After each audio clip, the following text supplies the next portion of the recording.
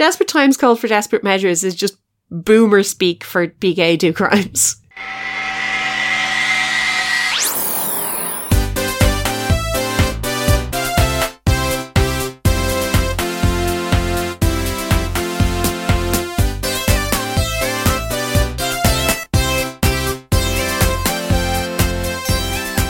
Hello and welcome to the podcast at Dawn's House, because what the world needs most right now is a podcast about the Babysitters Club. I'm Esther.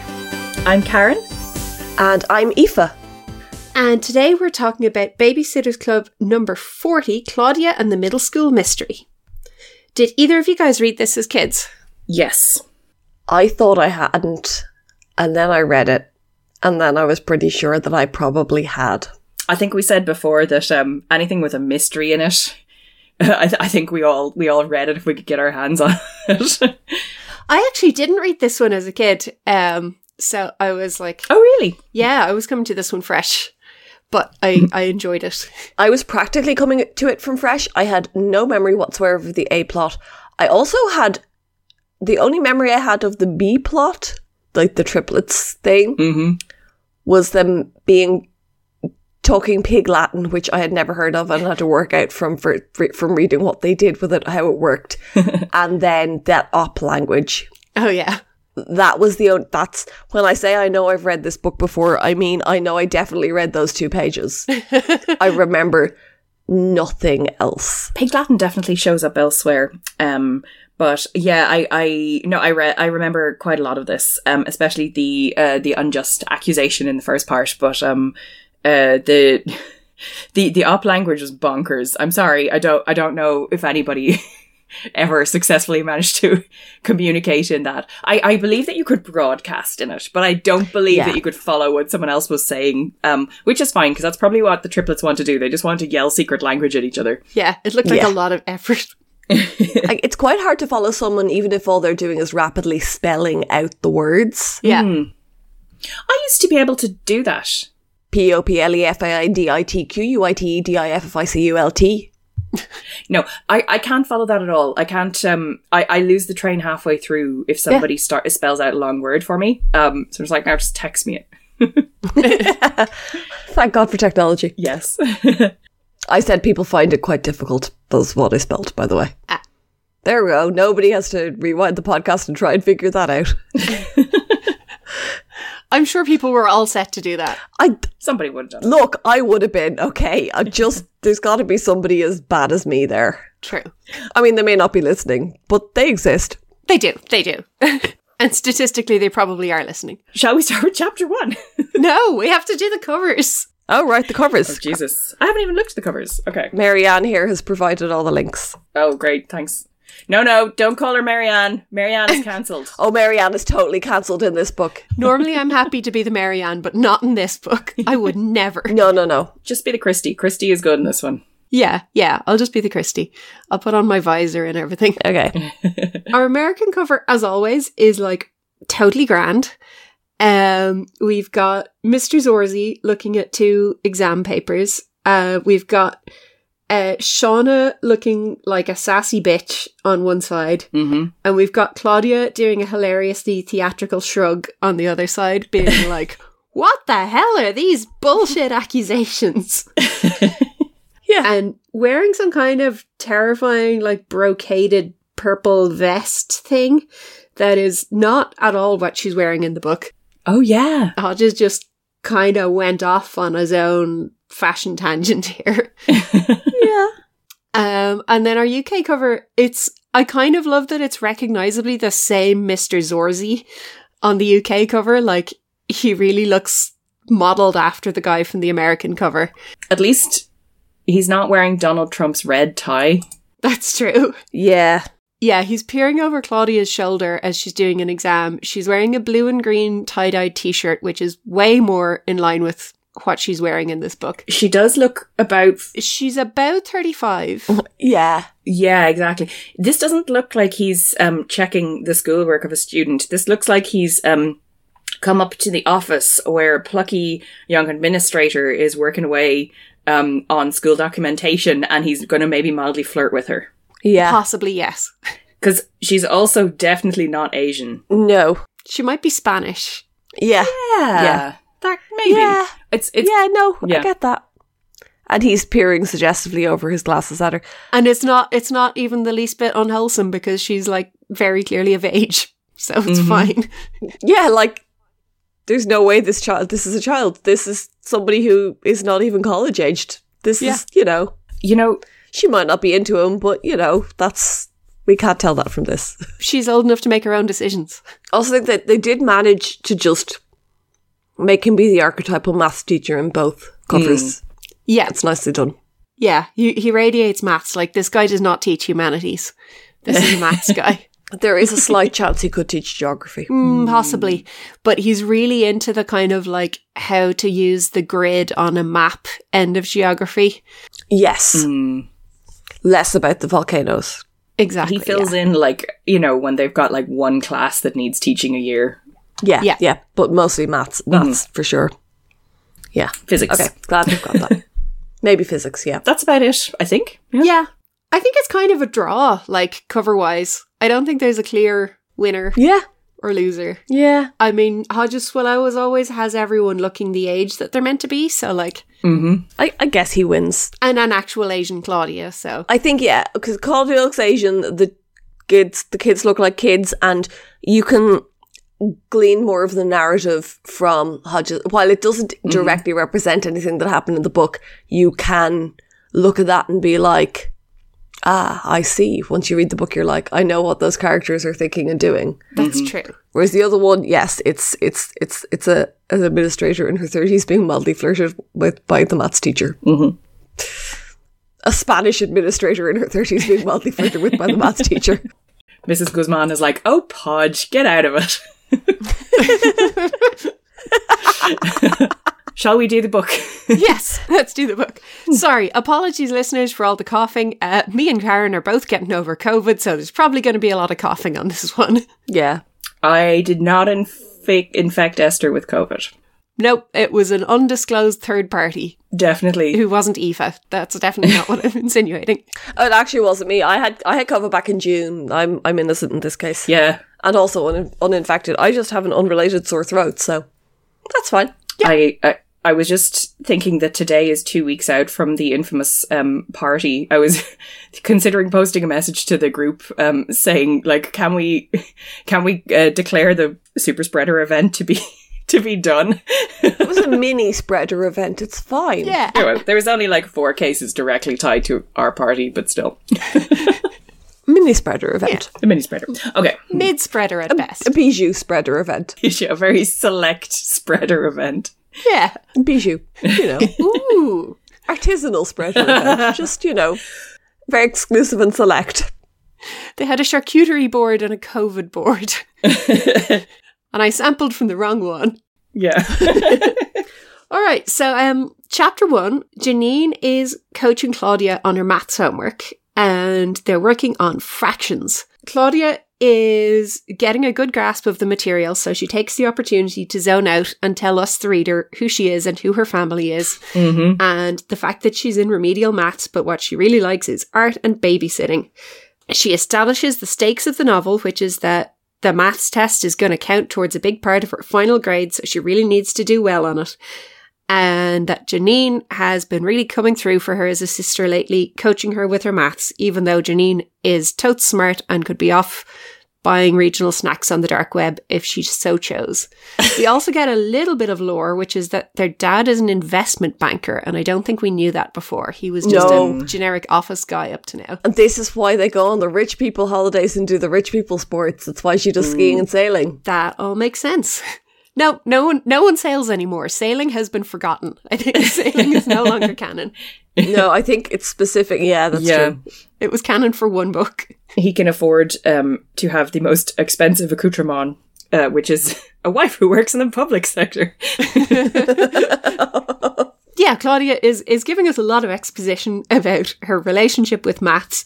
The fact that Mr. Zorzi, her current maths teacher, is a long-term substitute and not a regular maths teacher, which is a frankly unnecessary level of detail from Ellen Miles, our ghostwriter of the week. Maybe she hasn't read all the books and she's worried that maths teacher may have previously been mentioned in some of the ones that she hasn't read, so she's covering all her bases. Ooh, I like that. I think it's probably more to explain why he would be like, well, I'll believe this child. I feel like that level of unjust behaviour could happen with a teacher that knows you quite well.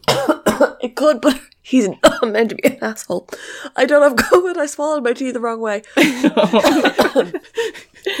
He's specifically not meant to be an asshole, though. I mean, he is an asshole, but the narrative wants us to think he's not by the end. Yeah, it's interesting. Everybody makes a lot of excuses for Mr. Zorzi jumping to conclusions in an unfavourable manner. And basically engaging in, like, discrimination against the dyslexic kid is what actually happens in this book. Yeah, I don't have a lot of time for him as an educator. No. Yeah. I think there's a reason he's not on a full-time contract, is all. He's only good enough to be a pitch hitter. Exactly. Anyway, the point of the chapter is Claudia's doing great at fractions and Janine has absolute faith in her ability to ace this test. Claudia does not have the same faith, but she's touched by Janine's trust. Janine is a saint in this book. Janine is great in this. Janine is great. This is the best Janine we've seen, I think. Yes. I think so. Hey, is this the first mention? Are these recurring, the Princess Di earrings? Is this the first mention of them? I think they're a recurring Claudia item. Are they? Give us the description of them there. I thought I'd start with my lucky earrings, the ones that look like Princess Di's. They're huge pretend emeralds surrounded by thousands of tiny phony diamonds. I just have a feeling that Claudia's Princess Di earrings get mentioned again. Huh. Maybe I remember a third detail from this book that isn't fake language related. We must keep our eyes peeled for the Princess Di earrings. Yeah. That would be some nice continuity. If somebody had a favourite item of jewellery. That seems like a pretty good outfit, actually. Yeah. She never normally repeats outfits or accessories. Like, it's always new earrings every book. So I'm fascinated if we have, like, earring continuity here. Who knows? Maybe it was just familiar because I had read this book, whereas I was just like, I'm pretty sure this get mentioned a lot, but I could be misremembering after 1,000,005 years. Also, you wouldn't catch me out in some leaky old rowboat for even 5 minutes. Yes! Yes! There's a word problem where she has to work out how long or how much it would cost Jack and Jill to rent a rowboat for rowboat for 2.5 hours. Okay, that would be quite a different maths problem. You wouldn't catch me out in some leaky old rowboat for even 5 minutes. Do you want to give that another try there? You wouldn't catch me out in some leaky old kaiju for even 5 minutes. Rental kaijus are so bourgeois. Oh my god. That actually sounds very hazardous. Rental kaijus? They're not recommended. Unless you know the maintenance history on your kaiju. Like, don't come near it. Is the kaiju the monster or the machine that fights the monsters? I literally can't remember. Oh god, no, I can't remember either. Okay. Because I think it's the monster, though, guys. God damn it. Well, you definitely don't want to go on one of those. I'm Googling.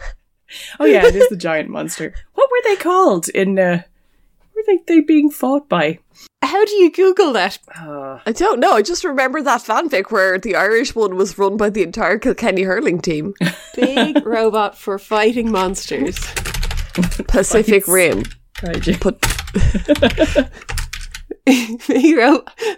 Hang on, I accidentally Googled big robot fighting movies and I'm getting a bunch of movie recommendations. I mean, I'm sure they're fun, but... Oh, they're called Jaegers? No. Jaegers, that's it.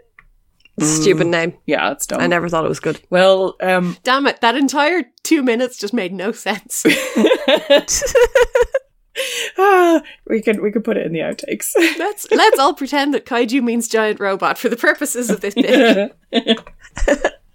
Let's make the section of our audience that is young, angry fanboys of Pacific Rim really mad. Those guys will be really angry at us. I think we can probably survive this. That one guy, it's Brad from New Jersey. I have a feeling, however, we probably have a not insignificant section of our audience, while they're probably not angry fanboys, we probably have a large audience quotient who enjoys correcting people, though. And they probably are like, wait, they keep saying don't at us, let's not at them, but it probably kills them a little inside. I think they're very polite if they take our exhortation for them to not at us as reason to not at us. To be fair, someone did, and it was really new and valuable information, and it was great, and I can't remember what it was now, but like... But that was great, yeah, because that person was like, no, now is the moment to break the rule. Yeah, and it was correct. Anytime we have been at it, it's actually been lovely. And yes. We got a detailed explanation of toaster ovens as well, and we really appreciated that. Oh, yes, it was the Perkins girls and why Anne gives them... skills and talents that are kind of above their age. Yes. It was a deeply thought out and well researched atting, and thank you for that. Oh no, we were delighted with it. Like, yeah, no, this is good. This is what we did it for. Will we try the leaky old rowboat again? No, I think we should just move to chapter 2. This is dead. Let's move on. This is bad. Okay. We'll get bogged down in leaky rowboats. So many sailors from the Civic Centre. So Janine heads off. Claudia finishes up the rest of her homework and rings Stacey, who gives her another pep talk about the test. Stacey has also been helping to coach Claudia. I'm absolutely in awe of like Claudia's insanely good support network here. Stacey has been like coaching her in the lunchroom and is convinced that Claudia is going to do okay. But Claudia is still not so sure. Can I just say, Claudia would do so well if she only applied herself, and then she applies the fuck out of herself at this test, and she actually does do really well. And is brutally punished for it, so. Yeah. It's almost like there's a lesson there. But like, she's getting an A- in remedial maths when she absolutely grinds and has 2 different people coaching her. Yeah. Yeah, that's not sustainable for across her subjects. Yep. Like, at all. Please just accept that she's a C student, please. Anyway. Yep. Send her to our college. So, yes, we get the lore on everybody's family situation, and we hear that Watson Brewer is one of Stony Brook's millionaires. I love that there's apparently just a bunch of them now. I mean, I suppose that's who else lives in his neighbourhood. I was going to say, it's the street Christy lives on now. Yeah, I also like that Christy's only fault maybe that she kind of has this big mouth, and it's like, no, it's that she's insanely bossy. Christy is showing her good side in this one, so I'm pretty pleased with Christy's whole shtick here. But yes, Christy is great in this one, but also the big mouth is not her major fault. Yes, she has multiple faults. Yeah. We're told, not shown, that Marianne is the most sensitive soul in the universe, which we're going to come back to. Oh, so sensitive. Yeah, so sensitive. We get the interesting detail that Claudia views Logan Bruno as incredibly cute. Dawn is absolutely gorgeous. Blonde, they don't come any blonder. But also, you'd know her for a California girl the minute you saw her. She's absolutely gorgeous. That is the only criterion, apparently. Gorgeous and blonde. Yeah, like, I saw a gorgeous person, I was like, wow, they must be Californian. Stacey and Claudia became friends when Stacey first moved to Stony Brook because they both have sophisticated taste in clothes. But now their friendship is much deeper. That is very... Dion and I are friends because we both know what it's like to have people be jealous of us. Yes. I feel like that's like a very reasonable way to initiate a friendship. You know, it's clearly based on a lot of other stuff now. It's just a hilariously conceited way to describe it, though. It is. But at the same time, like, I would deliberately go and make friends with the other person who was wearing a nerdy t-shirt or, like, let's face it, the endless members of the Brunettes with Glasses Club. Like, you know. My ex-boyfriend once saved us all from a somewhat dodgy travel situation when we were standing around freaking out that we'd got the wrong train and we're stranded in the middle of nowhere by going up to the other guy on the train platform wearing a Faith No More t-shirt and be like, hey, you're like Faith No More. Nice. And the guy turned out to have a girlfriend with a large van who was able to drive us to our campsite. Ooh, amazing. It was great. It was one of the few times that guy was useful. I now thinking about it, I do think there may have been an element of that guy with the Faith No More t-shirt might have weed. Yeah. And did he? History does not record. Possibly. The van was the more important element. Says you. Oh my god. Don't even get me started on the stoner exes. Okay. We have yet more pancreas continuity. Stacey is still not feeling too good these days. Claudia is concerned, but she doesn't let her diabetes cramp her style. And Claudia informs us that Jessie no longer experiences racism from the townspeople, so that's all good. She didn't say that. I think what she said was she experienced some racism at first, but now she's really settled in. Now she's accepted the racism and moves on with it. Just deals with it as part of her daily life. True. I think that's a possible interpretation here of what living in Stony Brook is like. Well, no. Okay, to be fair, there are plenty of people, blah, Jessie's colour makes no difference to any of us. There are plenty of people in Stony Brook who felt otherwise, at least first. Now I'd say Jessie is pretty happily settled here. That does imply that the racism just went away. It's fine. Or it died down to a background hum. Yeah, I'm pretty sure it. I mean, yes, obviously it died down to a background hum. Or the people who didn't like them, at least at first, are like, well, you know, as a rule, I don't like black people, but you guys seem fine. Or either that, or they kind of realised they weren't in the majority and shut up. Yeah, they're keeping it to themselves a bit more these days, so the other babysitters haven't noticed. You know, it's 90s racism, the kind that white people are completely oblivious to. Mm-hmm. Ah, yes, exactly. They started with 50s racism because, all pop culture references in these books are from the 50s. And then they moved on to 90s racism, where it's more, implicit. And it's just, implicit bias, microaggressions. It's fine. Exactly, yeah, it's grand. Jessie's having a great time here. Yeah, I'm sure Claudia knows nothing about racism either. You wouldn't think so from reading these books, but... Yep. There's only that one book where it ever happens. Yeah. It's a very special book. And it's just about racism. Of course. Racism is, confined to specific, discrete incidences in your life. It doesn't permeate anything. No. When you're having a book, when you're living through a book on the subject. Yeah. You have that one time that you faced racism, and then it ends. And then, there's a reset button and it's grand, and then it's Halloween again.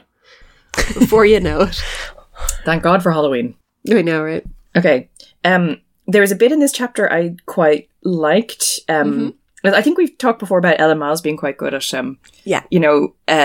including the level of background detail that makes things feel quite believable and weaving in all these long-winded explanations in a way that feels more seamless than an awful lot of the other ghostwriters.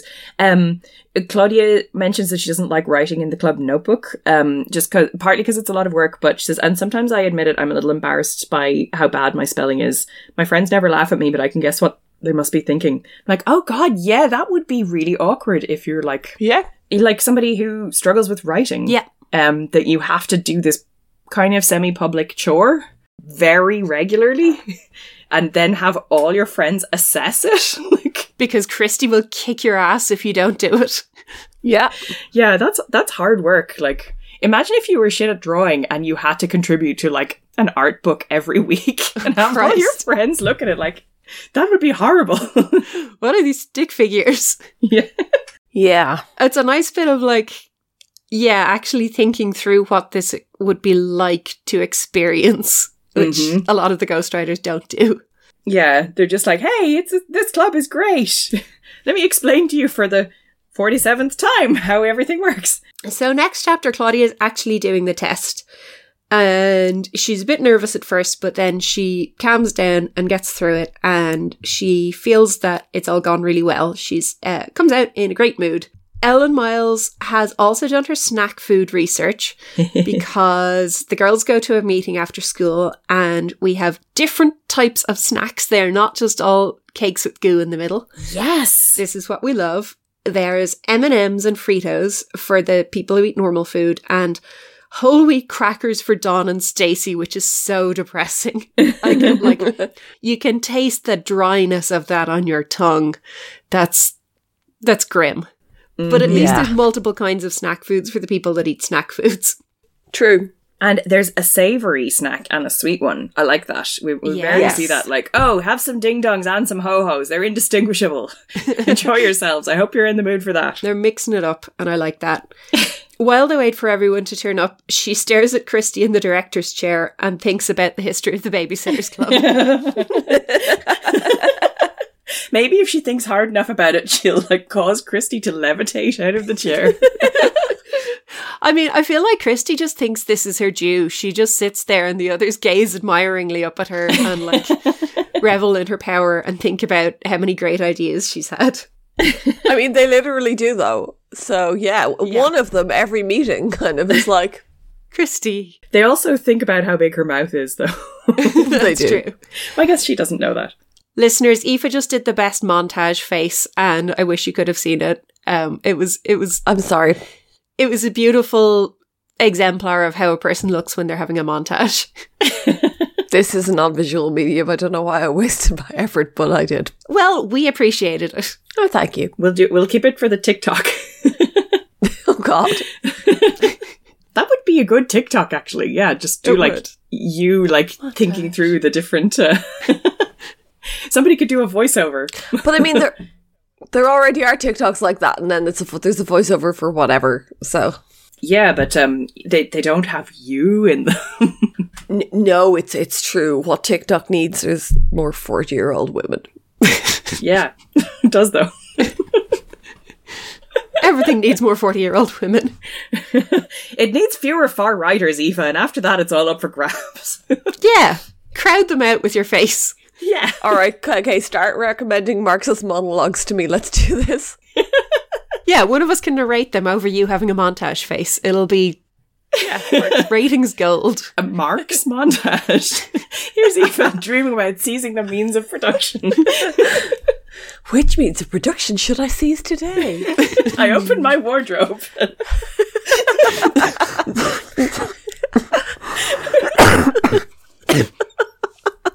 Are you okay, Esther? Sorry. Stop being so entertaining, you guys. I blame Karl Marx. I blame the bourgeoisie. So would Karl Marx. Okay. We get yet another mention of how sensitive Marianne is. And that it's lucky that Stacey isn't as sensitive as Marianne, because everyone complains about collecting their dues and Marianne couldn't handle the emotional trauma of that. Well, that's true. She couldn't. She doesn't like anything directed at herself. Speaking of fucking Marianne, this is where she begins to suck. Yes. So they have their meeting and Claudia tells everyone that her exam went great and she shares out lots of snacks to celebrate. Yeah. She's so proud. I know. I'm so happy for her. I know. She even digs up extra Oreos because she's extra excited and proud and wants to tell everyone how great she got on. And then Marianne says, "Don't you think you should wait to celebrate until you get your test back?" To which my notes just say, "Fuck Marianne." Yeah, I have that note on several points later on in the book as well. My note says, "The sensitive one." Mm-hmm. The absolute wettest blanket ever. Like, what is her fucking problem? If someone said this to me, I would assume they were mad at me. Yes. Yeah, you would assume from this book, you would assume she really didn't like Claudia. Yeah. Mm-hmm. Really didn't think much of her. Or, you know? like Marianne's bonus is dependent on Claudia getting this test. It's got that kind of vibe. That's what this comment is saying to me. I'm a bit stressed over this, and I think you're celebrating too soon. Whereas it's just chill out. She's had a good day. Yeah. Let her enjoy herself. This doesn't happen very often. Weirdly, because the Marianne in the show is quite an anxious person, and the Netflix adaptation is quite an anxious person, I can see her delivering this line and it not being mean. and it just being like she's subsumed with anxiety at the thought of celebrating a result before you've got a result. But the Marianne in these books is not, that's not particularly her. No. Yeah, I know what you mean. There's no sense of that here. It is literally just, don't you think you should wait to celebrate until you get your test back? Like, that's basically, I don't think you're actually smart enough to have done well in a test, Claudia. Yeah, that's all that is. That's all that is. It's terrible. Mm-hmm. It sucks so much. I mean, it's meant to be foreshadowing, I think, because of the dun dun dun that's going to happen the next day. But it just is Marianne being a prick. Yeah, she has no reason to think anything would go wrong aside from a just generalized lack of faith in Claudia. So, Yeah. hashtag sensitive. Yeah, the next day, Claudia is still feeling kind of bummed out by Marianne's comment. Mm-hmm. She says, I knew Marianne hadn't meant to upset me, and what she'd said was only common sense, but I just wouldn't feel at ease until I'd seen my grade. Yeah, I'm never not going to be mad at Marianne for, like, harshing her buzz like this. Mm-hmm. Yeah, but she gets a 94%, and she's ecstatic, and I'm so happy for her. Then it all instantly falls apart because Mr. Zorzi asks her and Shauna Riverson to stay and talk to him after class. And it's so heartbreaking because Claudia thinks that he wants her to stay late so that he can congratulate her personally. And like, oof. Poor little cinnamon roll. I feel so bad for her. The fall from the celebratory high. Yeah, it's terrible. I know. So he points out that she and Shauna got exactly the same score, and the questions that they did get wrong, they got wrong in exactly the same way. And that one of them must have copied off the other. Can I actually jump in here? There's something that stuck out to me at this point where he shows them they've got the same grade, and Claudia's like, huh, that's weird. And then he's like, okay, and he points to a question Claudia got wrong, and she says, I think I understood what I did there, Mr. Zorzi. I said, I should have multiplied by the reciprocal instead of dividing, right? Beside me, Shauna nodded as if she agreed. So Claudia, in this very conversation, has provided a evidence that she understands what the material was. Yeah.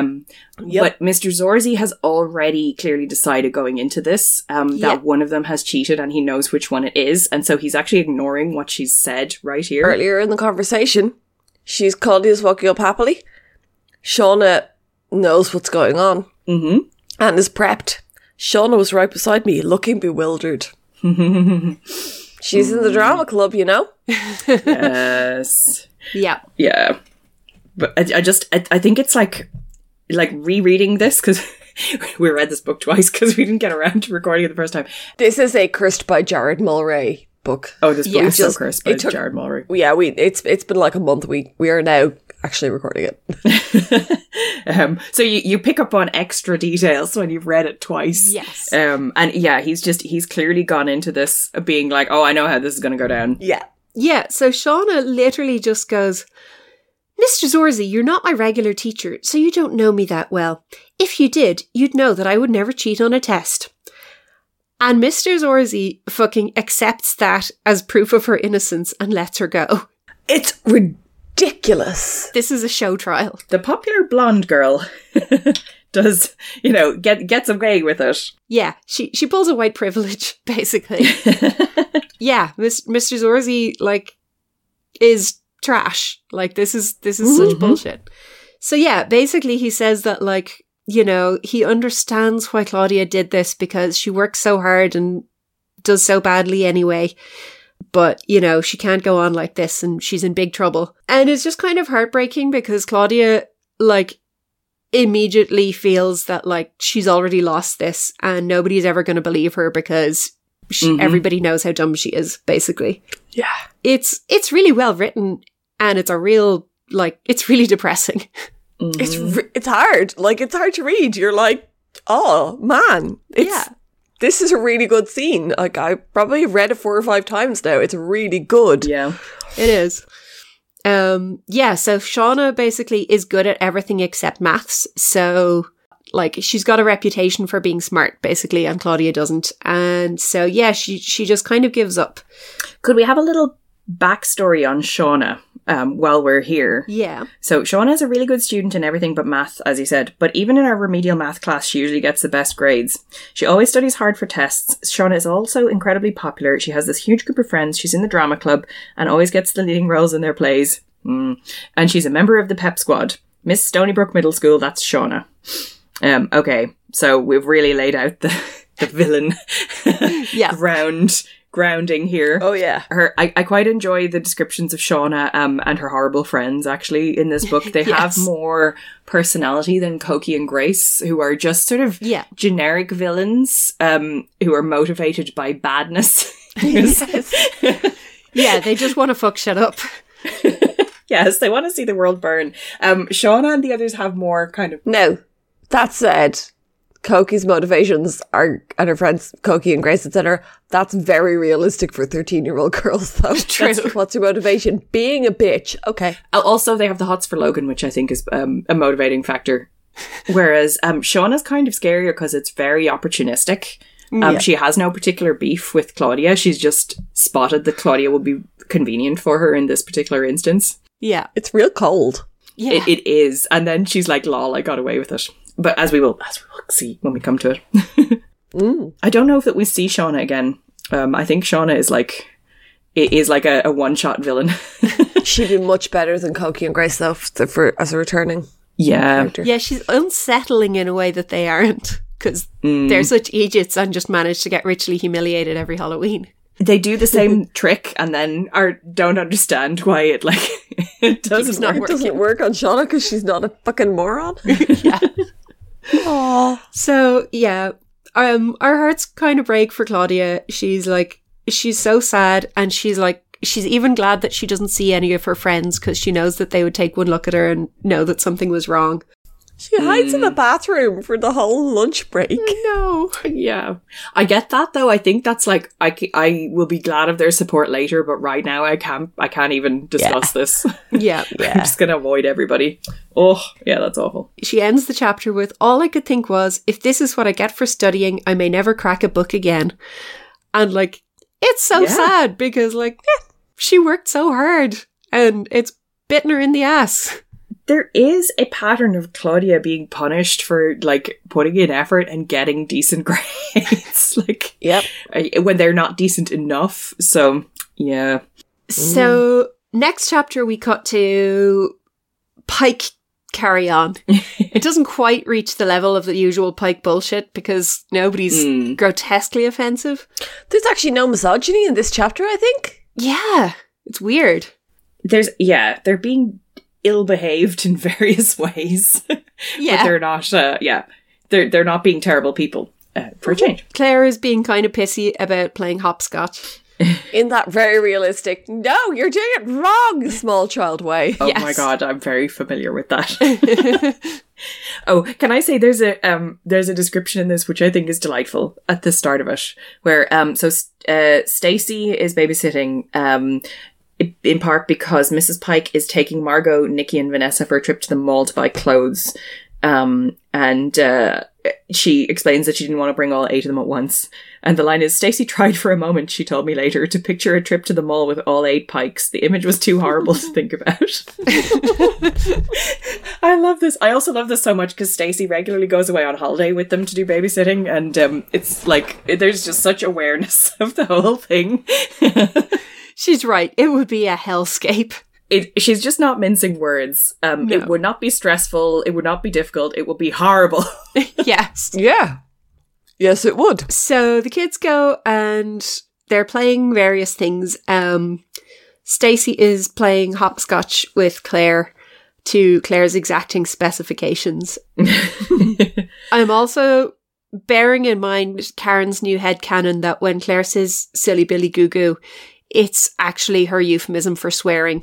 Yeah. Which makes every Claire scene much more entertaining now. Yeah. No, Stacey, you prick. It's like Flanders when he says doodly. It turns out all that time he was just suppressing his rage. Claire does not suppress her rage. Claire's rage is all on the surface because Claire is 5, and that's fair. Claire skins her knee.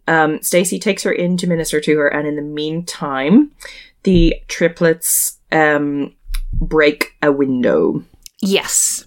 In the course of baseballery. Baseballery. Yes, baseballery. And the three lads refuse to tell her who is actually responsible for the window, which it turns out is a big deal, and everybody wants to know who it is instead of just saying it happened while you were playing baseball. So they really kind of labour this point. Yes. This entire thing is a parenting shit show. It really Yeah, is. it's very confusing. So I think from what eventually happens, it appears that the triplets don't actually really know which one of them did it. Yeah. But what they do is they say, "Oh, we're not gonna tell you. We're gonna be like the Three Musketeers, all for one and one for all. We're all gonna stick together, because triplets or something." So they won't say who it is that broke the window. When Mrs. Pike gets home, they have to explain about this. And Mrs. Pike says, "Ordinarily, I'd let this go, but this is the fourth window you've broken in the last 3 months. This can't continue. Since you won't tell me who did it, I'm going to have to punish all three of you. You'll be grounded until you admit which one of you is the culprit. Also, none of you will get an allowance until that window is paid for." So she's doing this ostensibly to force them to say who it is that has broken the window. Yeah. But they just say they won't tell her. But actually, they don't actually know. Here's my question. Yeah. If you allow your children to play baseball in the yard, whose fault really is it when windows get broken? The first or second time, maybe. But the fourth time is... Yeah. It's different if there's some sort of tomfoolery or horseplay going on, if they're not allowed play within X distance of the house and they do, but none of that comes up. They're hiding it as though somebody has misbehaved. It's treated as though somebody has misbehaved, and what it is an accident. Yep. Yeah. And I am so angry that they act like someone needs to get into trouble for this. I'm so mad about it. It doesn't make any sense. And the way they deal with it in the end doesn't make any sense. It's clearly like everyone is too tired to continue. Yes. It's a war of with the attrition. rules that they laid down. Yeah. Because the rules bullshit anyway. And yes, it is an excellent point that if they already broke 3 windows, that was probably the time to ban baseball in the yard. It's clearly not working out. Or say, "Sorry guys, if you're playing in the yard, you have to use Claire's wiffle ball." You know? It's not anybody's fault. Like, when you play baseball, sometimes the ball goes where you don't intend it to. That's like a nature of the sport. It's not a discipline issue. Yeah, this is not... It's not like you have a serial window breaker. Like somebody's like, "Hey, watch me break the window." Like you have a little arsonist or something. It's literally just, a sporting mishap. Yeah, they're not practicing pitch and putt in the direction of the house. They're just playing this game that you allow them to play in the yard. Yeah. I'm thinking about Gomez Adams putting balls off the roof into his neighbour's conservatory, which... Yes. Ooh, that neighbour guy also looks really like Mr. Zorzi on the front cover of the UK. Yeah. It's a type.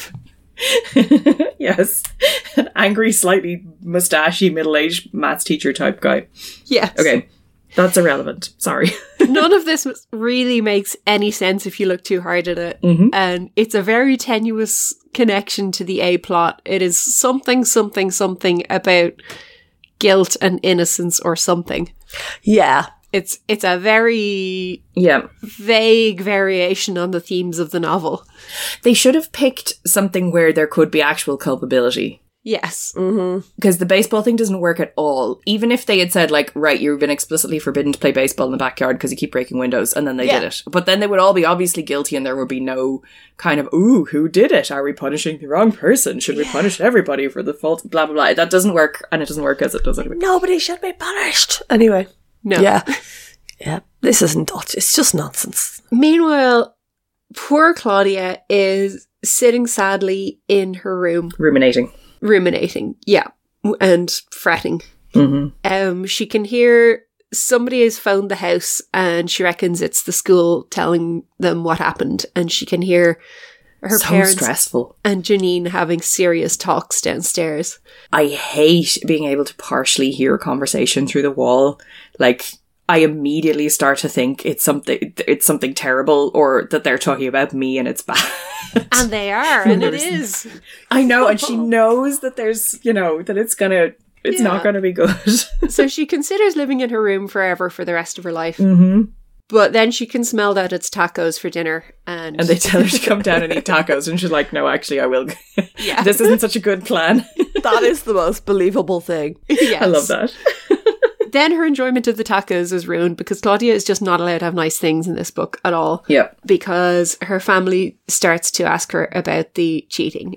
I would have let her eat dinner first, but... Yeah, I know. Like, let her have one nice meal before all of this kicks off. They very dramatically wait until she is about to bite into a taco. Just like, that's just sadistic. Yeah, that's like an interrogation tactic, quite frankly. And like, also, a taco is time sensitive. Like, it's gonna start oozing everywhere if you don't get it into your mouth, like, now. Yeah. Mm-hmm. I guess they're just like wrong-footing her. But it's very unkind. It is. Aww. She says she didn't do it, and we'd like to believe you, Claude, said my father. Oh no, the taco was an interrogation technique. They're definitely like trying to suss her out. Even if they don't necessarily think she did it, they want to like, bam. They're doing mind games. They're doing mind games, and it's terrible. And Janine isn't having any of it, which is great. Yeah, Janine, bam, into the rescue, like. I do believe her. There's no question about it. Claudia knew that material cold. Good girl, Janine. Which is great, because it's not just blind faith in my sister. It's I'm a witness. I saw her learn that stuff and she was good. Yeah. She had no need to cheat. And also, but then she does the blind faith as well. Yes. Besides, Claudia is not a cheater. Do you know, people are like, they put more stress on the importance of someone's belief in you and the belief they would never do a thing. But when there's also hard evidence, yeah, I would like both of those things to work in my favor if I'm being unjustly accused. Like exactly. It's almost not as good to have somebody be like, no, I know you would never do that, because like I didn't do it. But yeah, Janine is canonically the smartest person who has ever lived. Yeah. Yes. And she says Claudia was capable of getting that A, so we have to accept that. She's calculated the possibility of Claudia cheating, and it is 0.0%. Exactly. And the parents are properly shamed by this, which is good. Yes. Yes. And they apologise to her for thinking that she could have possibly cheated. Yes. And, you know, if they did more apologising in general, things would be a lot better. She also points out that the principal seems a little bit doubtful about it as well, which is good. I think the principal is actually taking a good stance on this here. He's not just accepting the maths teacher's word for it. He's like, this doesn't seem like it's been fully investigated, but I guess I'll notify all the correct parties. Yeah. Yeah, I think the principal has good instincts here. Mm-hmm. Principal's like, God, that Zorzy's an awful fucking bullshitter. Yeah, that's exactly what he sounds like. Oh, I suppose he's the teacher. I have to go and tell them, wait and see how this turns out. Yeah. Really hard to get substitutes. Yeah. this time of year. He's sensitive to the jurisdictional issues here, and he doesn't want to override Mr. Zorzi unnecessarily, but he has his doubts. He's waiting for that shoe to drop. Yeah. Exactly. Mm-hmm. So Claudia's parents offer to get involved, but she doesn't want them to meddle because then there wouldn't be a book. Yeah. Oh, I remember not wanting my parents to get involved with school stuff either, but it would have been way simpler if I'd just been like, no, go in there and sort that out for me, please. Please solve my problems. I can't be dealing with grown-ups. This, an injustice from a teacher, I would have been so glad if an adult could step in on that, because I was very aware that, I was powerless there, but they were another adult. I mean, my mum did come and, have a word with the teacher of mine who bollocked me out of it, made me cry in front of the class. And my brother, she used to give out to you if you looked at your watch during her class, she would confiscate the watch because how dare you indicate you wanted time to pass in her class. So my brother, who also had her, drew a watch on his arm and ostentatiously looked at it until she spotted him and demanded he hand over the watch, and then was like, I'm not. He said the detention was so worth it. It's amazing. Good work, Rory. Yeah. Love it. Just see him sitting in detention, just eating a foam football, like, making eye contact with her. Hey, that was primary school. But, I like to believe he still does it to this day. I just picture at all times he was eating a foam football. Like, that's just how we picture it. that was his thing. Okay, Yeah. that's fine. Yeah, we can pretend. He was way more popular and cool than he would have been if he had been constantly eating foam footballs in public. You know, some people have a quirk and people find it charming. Yeah, I feel like at me and Karen's alma mater, being the guy who always ate a foam football could absolutely get you like quite a lot of clout. Just galvanise your social life, really. Yeah. Yeah, not where we went to school. I remember when Esther's nephew took to wearing a tail in our Yep. school. I asked my cousin who was there at the time if he knew the boy with the tail, and he was like, "Oh yeah, everyone knows the guy with the tail. Yeah, that's really cool. I think about getting a tail for myself." I love it. I love it. The kids are all right. Well, I mean, they're young adults now, but you know, back then the kids were all right too. He went to art college. Unsurprisingly. That vibes. Yeah. Yeah, and my cousin's a poet now as well, so. Okay, yeah. So yes, Claudia refuses to let her parents get involved, but she is very worried because the only way she can pass the class now is to get A's in all the other maths tests for the rest of the year, and she's worried that she will have to leave the club if she fails maths. But Janine is confident that they can like study really hard and she can get A's on everything else. But yeah, Claudia is obviously still really upset. Janine is full of praise for her getting the A- on this test though, which is again so heartwarming.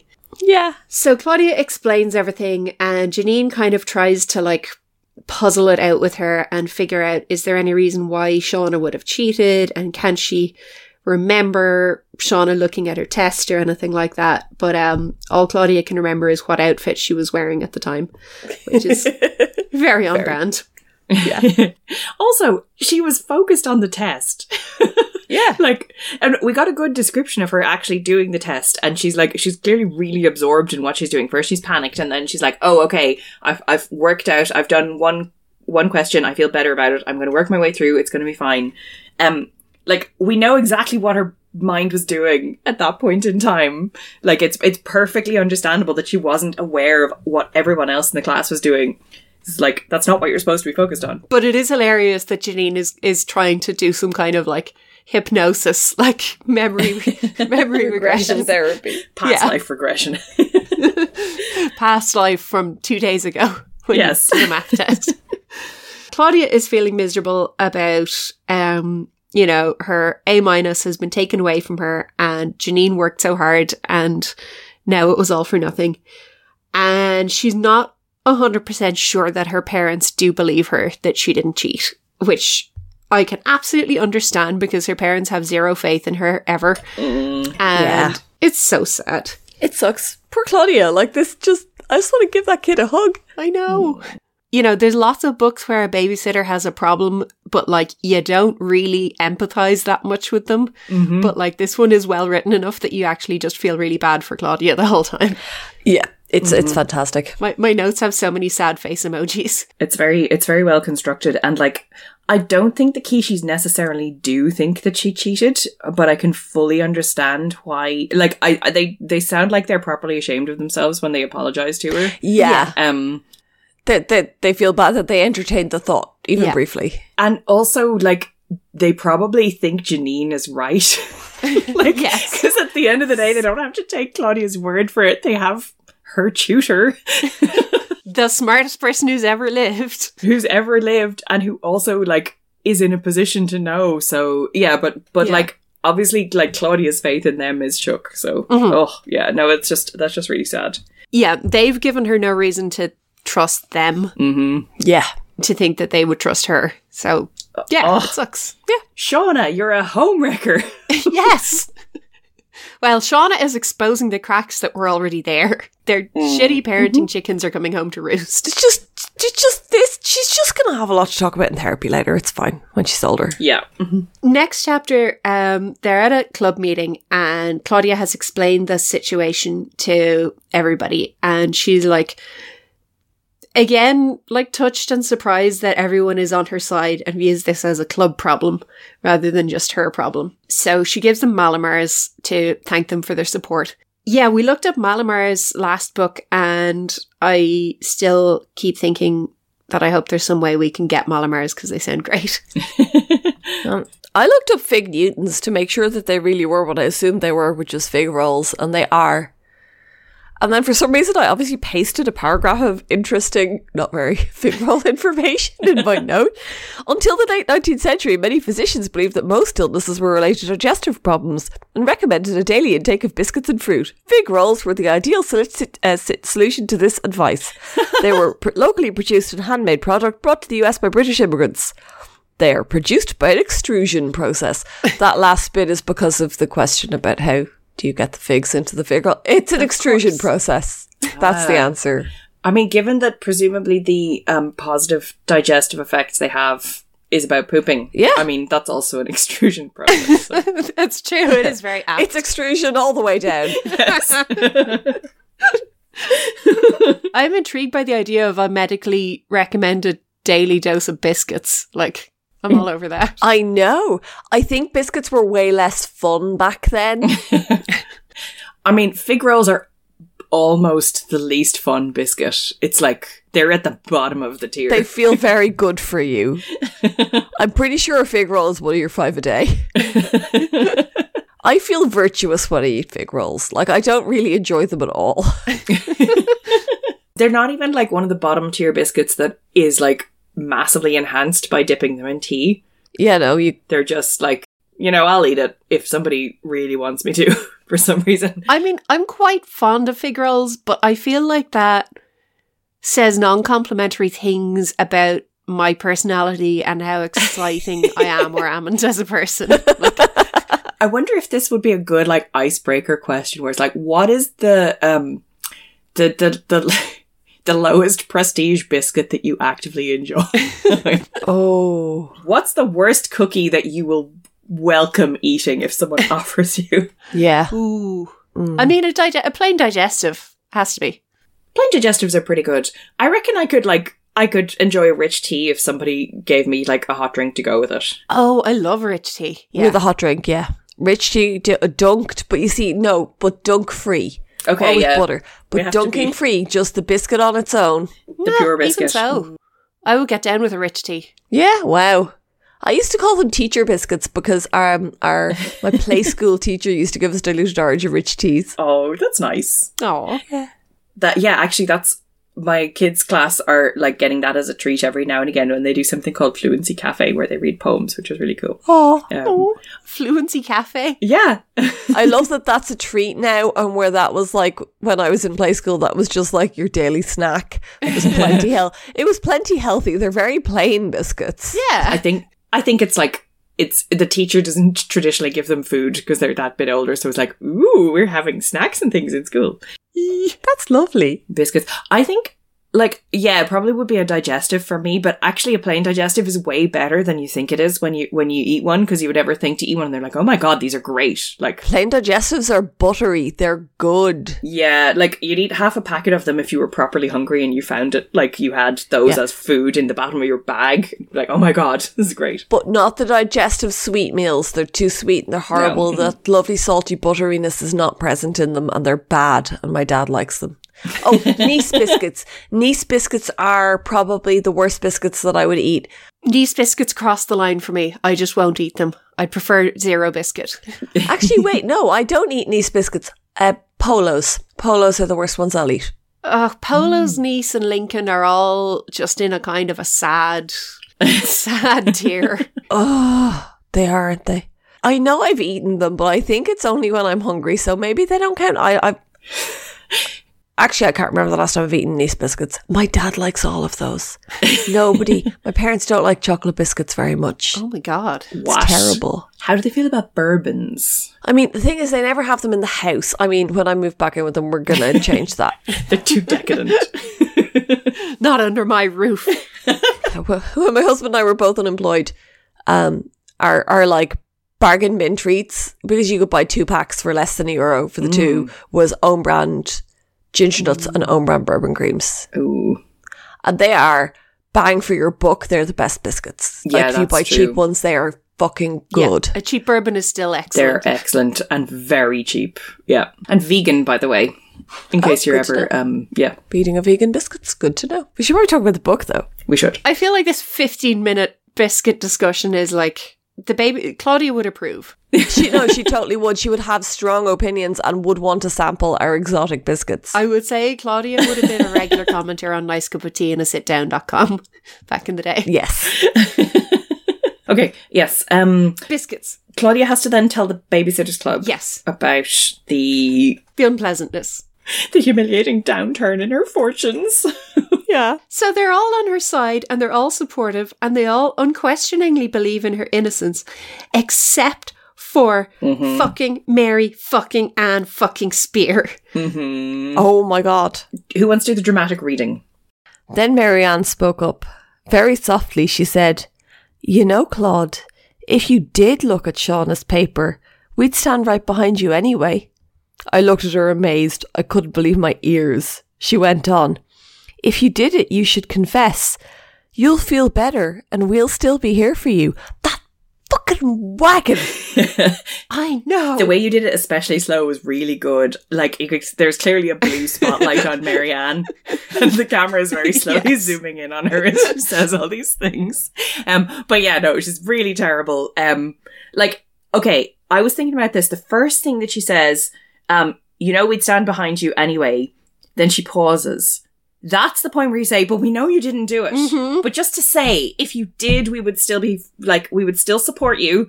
But it's okay because you didn't, obviously. Yeah. But she said, then she goes, you know, you should confess if you did it. That's like the bit where the snakes start coming out of her ear. Yeah. What the hell? I like the response to it, though.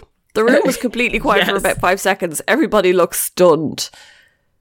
And then Christy's like, "Marianne, how could you? Of course Claudia didn't do it. You must be crazy." Oh, Marianne burst into tears because she was being glared at. Yes. How sensitive of her. Claudia literally is like, I told you she was sensitive. Claudia hugs her and reassures her. Oh yeah, this is the white tears phenomenon, except not race-based, but like, I feel so bad that everyone's mad at me for doing a bad thing. Yeah, that's so mean. And so as soon as Claudia hugs her and forgives her, Marianne instantly stops crying. It says the tears were over almost as soon as they'd begun. Wow, that's so like... Yeah. It's like the narrator is somewhat suspicious of Marianne and her crocodile tears. Like, yeah.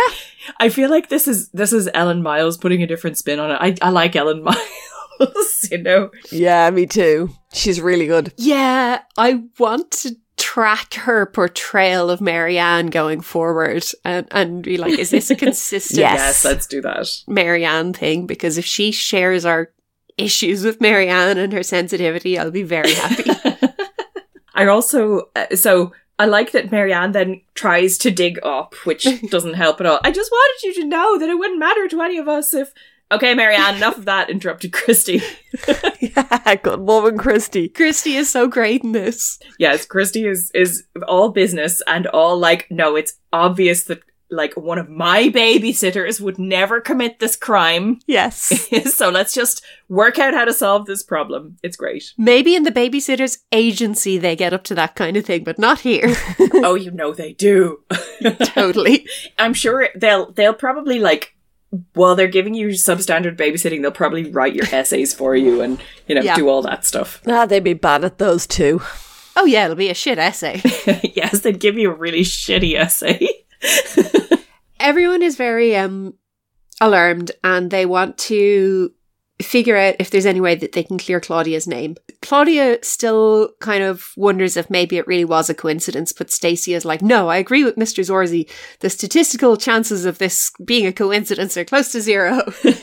I love, like, there's so many, like, maths people in this book who are, like, coming at this with the hard facts. Yes. It's great. I also love that Claudia goes, well, Stacey is so good at maths that if she says the same thing that Mr. Zorzi already told me, then it must be true. I know. Like, Claudia trusts Stacey's maths, and probably, I guess, Mr. Zorzi is right about this too. Professional maths man. But, you know, Stacey manages the club dues, so that's basically the same thing. Shauna's such a dumbass. Why didn't she, like, make a few different mistakes? I know. You know, then nobody would have had... She could have got her pass and, like, everybody would have been fine. Instead, she copied everything that Claudia wrote down. Ugh. She's an amateur. Yep. Yeah. So Dawn and Marianne say that Shauna and her friends have been acting kind of weird and cocky lately. And then they sort of digress into talking about Shauna's friend Susan Taylor, who apparently gets a note from her mother to go get her hair permed. I love this section. Yes. I heard that her mother writes her a note to get out of class when she has a hair appointment, said Christy. Can you imagine? I know, said Stacey. I told my mom about that. She said if I thought she'd do that for me, I had another thing coming. I love that. I will comment here. I had selected another thing coming. Oh my god, it's in scare quotes because it's ungrammatical. Just let people use informal speech. Oh my god. Yes. Well, it also could be in scare quotes because, like, Stacey's mom is being, like, old-fashioned and like... Possibly. Using a dumb parent statement. But I also, like... I love this whole section, though, of them having, like... Oh, yeah, it's brilliant. Yeah. A delightful gossip of the type that, like... Is teenage girls swapping information about other people getting, like, perhaps undeserved privileges? This is one of the things we do, like, the things we use gossip for. It's a whisper network. Yep. It is a whisper network. And Marianne shuts it down because she's sensitive and she thinks that gossiping is mean. She doesn't like to gossip as much as the rest of us do. She thinks it's mean. Fuck off, Marianne. Fuck the fuck off. Read the room. They're making Claudia feel better by tearing down her obvious nemesis. Just let them do that for a few minutes. It's therapeutic. Yes. The person who has wronged them. Well, okay, the best friend of the person who has wronged her. It's the same thing. Yeah, that's true. It's power blocks here. So they brainstorm for a while and then Dawn... Dawn has the most bizarre... Like... Okay, one of you guys explain this because it's so ridiculous and contrived that I'm embarrassed trying to describe it. Right, Dawn knows Shauna's locker Dawn's locker is beside Shauna's, and she knows Shauna's locker combination because there was some sort of administrative locker confusion at the start of the year. So rather than I've seen her enter it a lot, which would have made more sense. No, administrative locker confusion, which meant that Dawn had to switch from using Shauna's locker to then using her own one right next to it. For reasons. I'm here for it. Like, I don't care so much because I absolutely love Dawn's approach to this problem. It's such a contrast from Marianne being like, well, maybe we should just go along with the party line. And maybe you should confess to this crime that you maybe did or didn't. But, you know. Mariana's a centrist. Whereas Dawn is like, let's break into let's be gay and do crime. I'm also going to point out that, like, Christy is really into this idea too. Or she's not even really into it so much as saying, well, this is clearly the only solution. I mean, the club is in danger here. She's just being presidential. She's into it. She's into it. Dawn is really into the crime aspect. Especially into it. Well, Dawn loves her genre fiction. She's really got, like, she's got a lot of nerve here. I disapproved of this when she was, like, gaslighting Marianne with it. But, like... No, it's fine to do it to your enemies, you know. Yeah, no, that's the appropriate use of gaslighting. Sorry. Okay, appropriate uses of gaslighting is going to go in the show description, right? Yep. She's not suggesting gaslighting at all. She's suggesting breaking and entering, which is a hilarious description that Claudia uses later on in the book when she's not sure if they should be doing this. But it's quite accurate, but also is hilarious. Like, they're going to break into Shauna's locker. And come on, let's just do it. Stop having like qualms. Yeah. Let's like do some investigating here. I know. I would have no qualms about this. It sounds amazing. Pretend it was an accident. If you have the whole like, oh, we did a locker switcheroo and I'm in the wrong locker. Oh, whoops. You could probably get away with that. No one wants to investigate. Yeah, I feel like it's not that bold if you honestly came by the locker combination. It's the school administrator's fault for giving Dawn the locker and then making her change locker. Like, it's not her fault. She knows the combination. I do think that it's adorable. Mallory is worried they need a search warrant. Yeah, I know, right? But I also love that they're like, no, we don't. And the explanation is not because we're not law enforcement. We can't get one. Yeah, it's like, no, we're not looking for a gun, so we don't need a warrant. That's not how anything works, guys. Stacey also has some worries about this, but then she goes, oh, do you know what though, we've got to do it, like, you know, it's for Claudia. Yeah. Marianne's like, oh no, you know, I'm a wuss, you know, I would cut a bitch, but I wouldn't get into her locker. Yeah, Marianne's cutting a bitch tendency is completely absent in this book. Yes, it is. No, Marianne instead will like theatrically cry at a bitch, which is much less satisfying. I think that the crux of the matter is that Marianne doesn't believe Claudia. No. Yeah. Or possibly that the narrator is trying to express the notion that you also should probably support your friends, even if you suspect them of cheating. And she's put that into Marianne's voice, when actually it probably would have made more sense to make that something that the parents said to her. True, yeah. Like, because sometimes your kids do bad things and, you know, you can still yes. support them. Type of thing. But, like, it's okay if you, like, as a 13-year-old girl, will blindly follow your friend to the... Yeah, that's... You're required to as a 13-year-old girl. Yeah. 13-year-old girls are... Yeah, their entire purpose in life is to blindly follow their friends. Exactly. Hello, baby. Please just keep drinking. It's okay. Oh, baby. We've been joined by baby. Yes. Next chapter, Mallory and Jessie have looked after the triplets and have had a bad time of it. In the notebook write-up at the start, Jessie asks Mallory to remind her to never have triplets when they grow up. Mallory's like, yeah, okay, cool. Tricky. The triplets are continuing to not own up to having broken the window. And Mrs. Pike is kind of aware that she's like taken a bad position here. And she's doubling down with, I have to be consistent with them. Yeah. She's like, well, they're being loyal to each other and that's good, but I started punishing them, so I have to keep punishing them forever, I guess.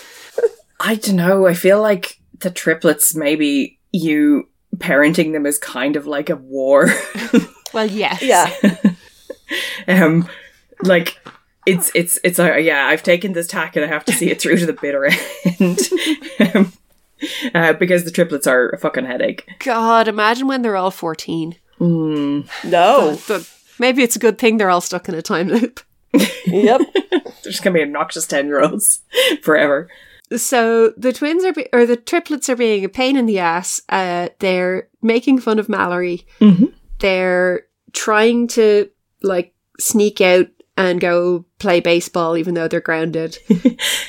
Can I describe the scene that Jessie, yes, it greets Jessie when she arrives, which it's just lovely. She walks into the kitchen when Mrs. Pike leaves. The scene was completely chaotic. Mallory was standing in the middle of the kitchen looking like a traffic cop who had lost control. Vanessa is talking in rhymes to herself and looking in the fridge. The triplets are sitting on the counter, kicking their legs and eating peanut butter and salami sandwiches. And this bit I really like. Margot and Claire were sitting at the table giggling as they peeled grapes and fed them to Nicky, who was acting like a movie monster. He said, delicious eyeballs. Norcon like eyeballs. Feed Norcon more. And I'm like, that's not chaotic. That situation is managing itself. Those guys are happy. They're eating. Yeah. Everything except the annoyingness of the triplets banging their heels against the presses in the kitchen. Yeah. That's fine. Like, don't interfere with what Margot and Claire and Nikki are doing. He's a monster. He's happy. Yeah, they're all happy. He's eating fruit. This is fine. This is a boy who is, like, known for having difficulty with being forced to play with his younger sister, who's having a great time doing it. So, like, yeah, just encourage that. I think. Yeah. Oh, yeah, no, as always, the triplets are the problem. Yeah, they're being dicks, basically. They're swapping baseball cards in the living room and arguing in pig Latin. When they don't have Nikki around to bully, they bully each other. Yeah, they turn on Byron because he's the sensitive one. Well, for a given value of sensitive, He's afraid of H2O and he doesn't know what sport Magic Johnson plays. So this makes him the beta male in the eyes of the other two. There must be a hierarchy. Exactly. Jordan Peterson Pike has decreed it. Exactly. It's just the way that males work. There's an alpha and a beta and a gamma, I guess. So Jessie intervenes in this by teaching them op talk because they're bored of pig Latin. Can we not explain op talk because it's ridiculous and hurts my brain? Yeah, this leads to a couple of exhausting pages of everyone talking in op talk. So then the boys are super into it and then start to plan how best to use op talk to annoy their parents. They decided to speak nothing but op talk at dinner that night just to see what would happen. Oh my god, they're already in trouble. Why are they trying to make it worse? Revenge. Yeah. There are so many episodes of babysitter babysits for the Pikes. They're doing something annoying. The babysitters come up with a very temporary solution and then leave. And I so understand how this would happen, and I also do feel slightly bad for the Pikes. And it's like, so I gave them all like silly string and vuvuzelas. Bye. Oh my god! Thanks for the $15. Maybe if they paid better. No, I think if I was a babysitter, I would still do that if I was like required to babysit for the Pikes. I'm kind of glad that we don't get to see the Pikes family dinner that night because I'd say it's extremely tense. Excruciating. So Jessie, having got the boys into a better mood, tries to casually trick them into exposing the guilty party by saying, "So tell me, Byron, when you threw that ball through the window?" To which Byron says, "I didn't." And the others go, "Neither did I." And Jessie is not the master manipulator she apparently thinks she is. Well, on the other hand, she's had 30% success, which is more than anybody has so far. But yes, we've concluded that it is a bullshit problem that doesn't need solving. Yes. Yeah. But that said, I don't know why she thought that would work either. Anyway, she decides this is not her problem, which is very sensible. No. Which is correct. It's not. My own note on this chapter is Jessie's cure is worse than the disease. I've forgotten about that. 100%. So the next day, Claudia is stressing out and she notices Shauna Riverson and Susan Taylor of the Perms and another friend of theirs with red hair. And they're walking along into the bathroom and Claudia decides that she needs to do what Nancy Drew would do in this situation, which is sneak in and spy on them. Yes. Mm-hmm. And Claudia, again, is better at this than Nancy Drew because she hides in a bathroom stall rather than just standing behind her victims and hoping they don't turn around. It's also the first successful act of spying that has taken place in these books, as far as I can tell. Yeah, it's like, it's proper sneaky stuff. Well, I mean, Dawn did spy on Travis with his date. Oh, That's true. And then she like lost the run of herself and confronted them and they were like, oh. I am a cartoon villain and I care not for your feelings, jilted girlfriend. Yeah, actually, we're not a million miles away from the start of the mystery spin-offs. Ooh. So I'm wondering if this was them trying to like flex their sneaky spying muscles ahead of those. I actually really loved the mystery spin-offs. I think I enjoyed them more than the main series once I started reading them. So like, I'm very excited to get onto those. They were good. Awesome. She spies on them and it's very convenient because they're having literally like villain monologues together, gloating about how successful their plan for Shauna to copy Claudia's exam paper was and how great it worked out for Shauna. It's just the most convenient bit of overheard dialogue ever. So yeah, Shauna says, I just gave Mr. Zorzi this incredibly sincere, honest look and he let me go. And you know the best part? I don't even have to feel bad about it. It doesn't even matter to her that she's getting an F. You know what I mean? Yeah, what's one more bad grade to Claudia Kishi, said Susan Taylor. These absolute bitches. That's like a knife through the heart there. That's terrible. I know. Mm-hmm. Like, oh yeah, or to put it another way, just think how much that one A that you took from her Yeah. was to her. Mm-hmm. Oh. Yeah. She's justifying it to herself. Yeah. And like in the meanest possible way. And like, Yep. it's so gratifying because you like to think that if you could spy on your enemies, you'd hear them incriminate themselves extensively and then say really mean things about you that would justify how much you hated them. And that's exactly what happens here. Like, Delightful. Claudia is, fully vindicated in every possible regard. It's like, oh, she cheated and she's a garbage person, so I don't even have to feel bad about her and whatever she's going through.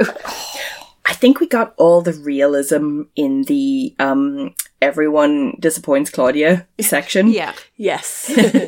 and so we can be allowed a little bit of a sort of padding in the villain is super, super terrible Yeah. section. Yes, absolutely. The villain is super terrible and absolutely like outlines explicitly how she got away with it. If only Claudia had had like a little tape recorder with her. It's not as though if you had cheated, you would then tell all your mean friends about how you had, like, about how that mean Claudia Kishi had cheated off you, Yeah. Yeah. and vilify her instead, rather than confessing to them that you were a ha evil villain. I think even the meanest girls we knew in secondary school didn't want to think of themselves as cartoon villains. No. Yeah. But I mean, very few people do. fair, yes. But yeah, Shauna's friends, like, just want to stand around and tell her how great she is at being a cartoon villain. While touching up their hair with a tiny can of hairspray out of her purse. I know! It's so 80s, it's amazing. Even though it's 1991 at this point. Perms were still real big, metaphorically. Slightly less big, literally. I also love that the redheaded girl is chewing gum at school, so that's how you can tell she's a bad girl. Oh, she's bad. Yeah. She doesn't even have a name. Have you noticed that redheads are like bad people? In this, they're always antagonists. Except for the Radowskis. Oh, yes. Apart That's from, fair. okay, yeah, but those are babysitting charges, so they're allowed to have the full panoply of, like, human presentations, but in school, redheads are bad. They're all like, What other redheads are there? the girlfriend who is the captain of the swim team. Oh, the hot swim girl. Was she a redhead? Yeah, she's a redhead, yeah. Nice. Well, I think she was neutral. She was just like... She wasn't a bad guy. She was just there. She partook in making fun of Dawn. That's true. What is this kid looking at? Shauna outlines more of the secrets to her success, which is that she overheard Claudia telling that mousy Marianne Spear that Janine was helping her study, so she knew that Claudia was guaranteed to do well because everyone knows how smart Janine is because she's the smartest person who's ever lived. So that makes Claudia the perfect person to copy off. And yeah, it's just the most incriminating confession ever. So Claudia quietly rages in the cubicle and off go the other girls. She restrains herself from leaving. I love it. Yeah. She wants to burst out and confront them, but she then, like, she kind of has a moment where she says, it was as if I felt Nancy Drew herself tapping me on the shoulder and whispering in my ear. Maybe if I kept quiet, she was saying, I'd hear some more. I love this. Thank you, Nancy. She just manifests Nancy Drew. I love it. This is so delightful. Yeah. So she goes out to the canteen and meets up with her friends and tells them everything that she's heard. Christy is furious. Marianne is performatively sympathetic and says that must have been horrible to hear them saying those things about you. Not half as horrible as hearing you say that you... Yeah, anyway. Thanks, Marianne. Yeah. Dawn is eating sprouts. Dawn is eating sprouts. Yeah. Why do they hate bean sprouts so much? They're a very neutral sort of a food. They're grand. They're crunchy They're and pleasantly- kind of tasteless. Yeah. Because they're not bologna. It's true. Only bologna is acceptable. Yeah, they're not processed meat products. Yeah. Then they bring up the idea of breaking into Shauna's locker again. Well, Dawn brings it up again because Dawn is very gung-ho about this. I'm pretty sure that Dawn would have broken into that locker solo if the other girls hadn't agreed to go along with it. Yes. Dawn is a loose cannon. Dawn tears up the rule book. She fancied doing some breaking and entering, and she'd been presented with an opportunity. I bet she'd been planning this since the start of the term when she was like, man, I could get into Shauna's locker if I wanted, but I don't have a good reason. Ooh, maybe Dawn planted the idea of cheating in Shauna's head originally. Dawn has been pulling the strings this whole time. Man, Dawn is Machiavellian. Yeah. Gaslight, gatekeep, girl boss. Okay, let's keep our eyes peeled for more evidence of this. Marianne is worried that somebody might overhear Dawn talking recklessly about breaking into the locker and think that she's being serious. And Dawn is like, I am serious. We have to do this. We could check Shauna's locker. I noticed she wasn't using the term break into anymore. Yeah. That's some nice euphemisms. So Stacey initially thinks that checking the locker is a step too far, but Christy points out that this situation is jeopardizing the club because Claudia might have to leave if she gets an F. And if Claudia left, where would they meet? Exactly. Whose phone would they use? Ooh, the unspoken issue at heart. Uh-huh. You know what Watson would say in a case like this? He'd say, desperate times call for desperate measures. I love that Christy is quoting Watson. I know. She frequently does. Yeah. I hate that guy. I hate my stepdad. He's so dumb. But I kind of idolize him. But yeah. Which is a great line in aphorisms. The rest of them are like, whoa, what does that mean? Like, really? You got to 13 without ever hearing the phrase desperate times call for desperate measures? I know. Also, if you know what the word desperate means, it's pretty fucking clear. Yeah. It means she wants you to break into Shauna's locker, okay? Yes. Be gay, do crime. Exactly. Desperate times call for desperate measures is just boomer speak for be gay, do crimes. Yes. Yeah, exactly. Ooh, there's your teaser. So Christy magnanimously explains to everyone that what this means is they are permitted, nay, obligated to break into Shauna's locker because the fate of the club depends on it. And Stacey is completely won over by this, and I find that hilarious. Like, Stacey is just like, I have principles, but now that you mention it, screw my principles. Let's do this. Well, I think it is just how important the club is to them. I can honestly see Christy genuinely being outraged that her but the fate of the club argument wouldn't work if they had been caught. Oh, that's true. She firmly believes that this is worth it. Let's not forget that Stacey, the epitome of New York cool, wore a fucking sandwich board for this club. That's true. Stacey is swayed by these. That's an excellent point. She's not independent. Unlike Dawn, she does not pretend to be she doesn't pretend that she doesn't care what other people think. She's like, no, she's ride or die with this club. Yeah. Stacey moved back to Stony Brook for this club. Yeah. That's kind of true, yeah. And Marianne reveals that she says, I think it's wrong, but if you have to do it, please be careful. Imagine what could happen if you got caught. It's wrong and I don't want to get punished. Yes. More importantly, do it and don't get caught, because then it's less wrong. Yeah. And, if you guys all get caught, I might get caught up in it and splashback or something. Then I'd have to cry. So it's also her criminal stepsister that's really pushing this idea. So there would definitely be some kind of fallout in the Schaefer Spear household. Exactly. And we can't have that. So yeah, Marianne wimps out on this, and Logan leaves as well because they already had enough people for this scene, basically.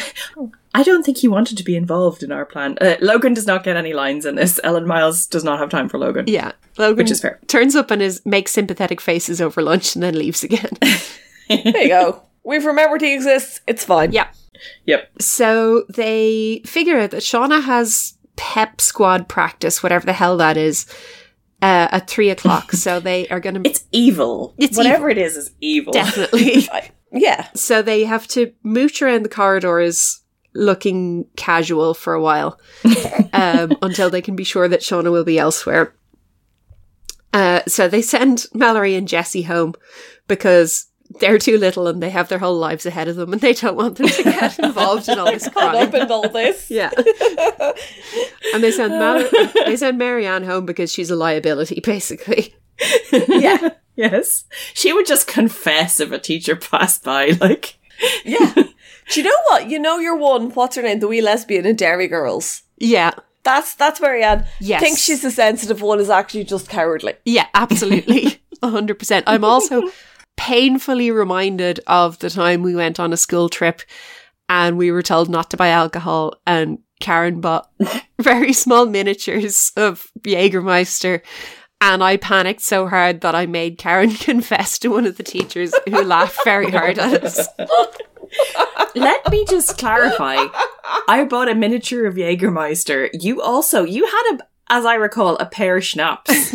And we both went, so they had given us a stern warning because several of our cohort had gone along to a bar and got hammered on an afternoon where it was technically legal because the drinking age was 16 in Germany. Yeah. And so then they were like, everybody else is not supposed to be drunk all the time. You're not to have alcohol. And another friend of ours was like, I bought a bottle of vodka and I'm going to hide it under my mattress. And Esther was freaking out. She's like, oh no, I have pear schnapps. It was like 50 mils of pear schnapps. So she and I went along. Esther had her role to think of as the head girl, which I understand. I also had zero chill, more importantly. Zero chill. Oh. It was fair. So she and I went along and handed in our tiny bottles of alcohol to the German teacher who was actually kind of in fits laughter over the whole thing. And I said to her, now miss, don't drink all our booze. And she's like, oh, I'll try not to. And Esther was like, I'm so sorry, we have alcohol. And Miss Buckley, true to her word, handed back our bottles of booze in the Ziploc bag. At the end of the trip, she had kept it nice and safe for us. It was all fine. Bless.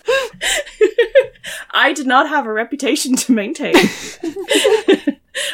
I had turned down becoming like a prefect because it sounded like no crack. So I was just like able to be a loose cannon who buys 50 mils of Jägermeister if she feels like it on a school trip in a country where that is legal.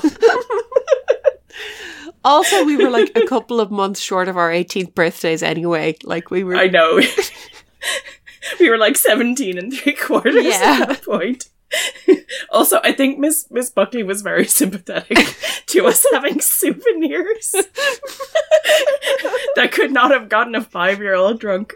Anyway. The thing is, I was in such a panic that I was not even aware of how amused the teacher was until Karen told me about this many years later. I was like just barely holding it together and trying not to do a full Marianne crying fit. And like... my memory of this incident is of the teacher being very serious about it. But apparently there was a lot of not accurate. Wink happening, I think. This is the thing, when you give a stern warning to the student body about not drinking, you get the good girls showing up and handing over their extremely small amounts of alcohol. And you get Grace hiding her bottle of vodka under the mattress so that it doesn't get confiscated. Yeah. Oh, it was all well and good until we nearly got tossed out of our ibis in Paris because somebody let off fireworks in the corridor. And now they don't bring away 72 students on a school tour anymore. Yeah, it's fair. Fan. Because of us, they have a rule. Yay. All right, so they hang around awkwardly. They drink a lot of water out of the water fountain, but eventually they can't drink anymore. then they have to go to the ladies' room and hang out there for a while. Then they have to go to the ladies' room. It is not spelled out that they go there to pee because of all the water they drank, but I think we can take that as read. While they're in the ladies' room, Claudia reflects on all the mean things that Shauna and her friends said about her in the ladies' room, which gets her all pumped to like destroy Shauna again, which is great. Oh yeah. Good. So then Stacey goes and keeps sketch at the corner of the corridor, and they open the locker and elaborately pretend that it's actually Dawn's locker and casually chit-chat in case the janitor goes by and overhears.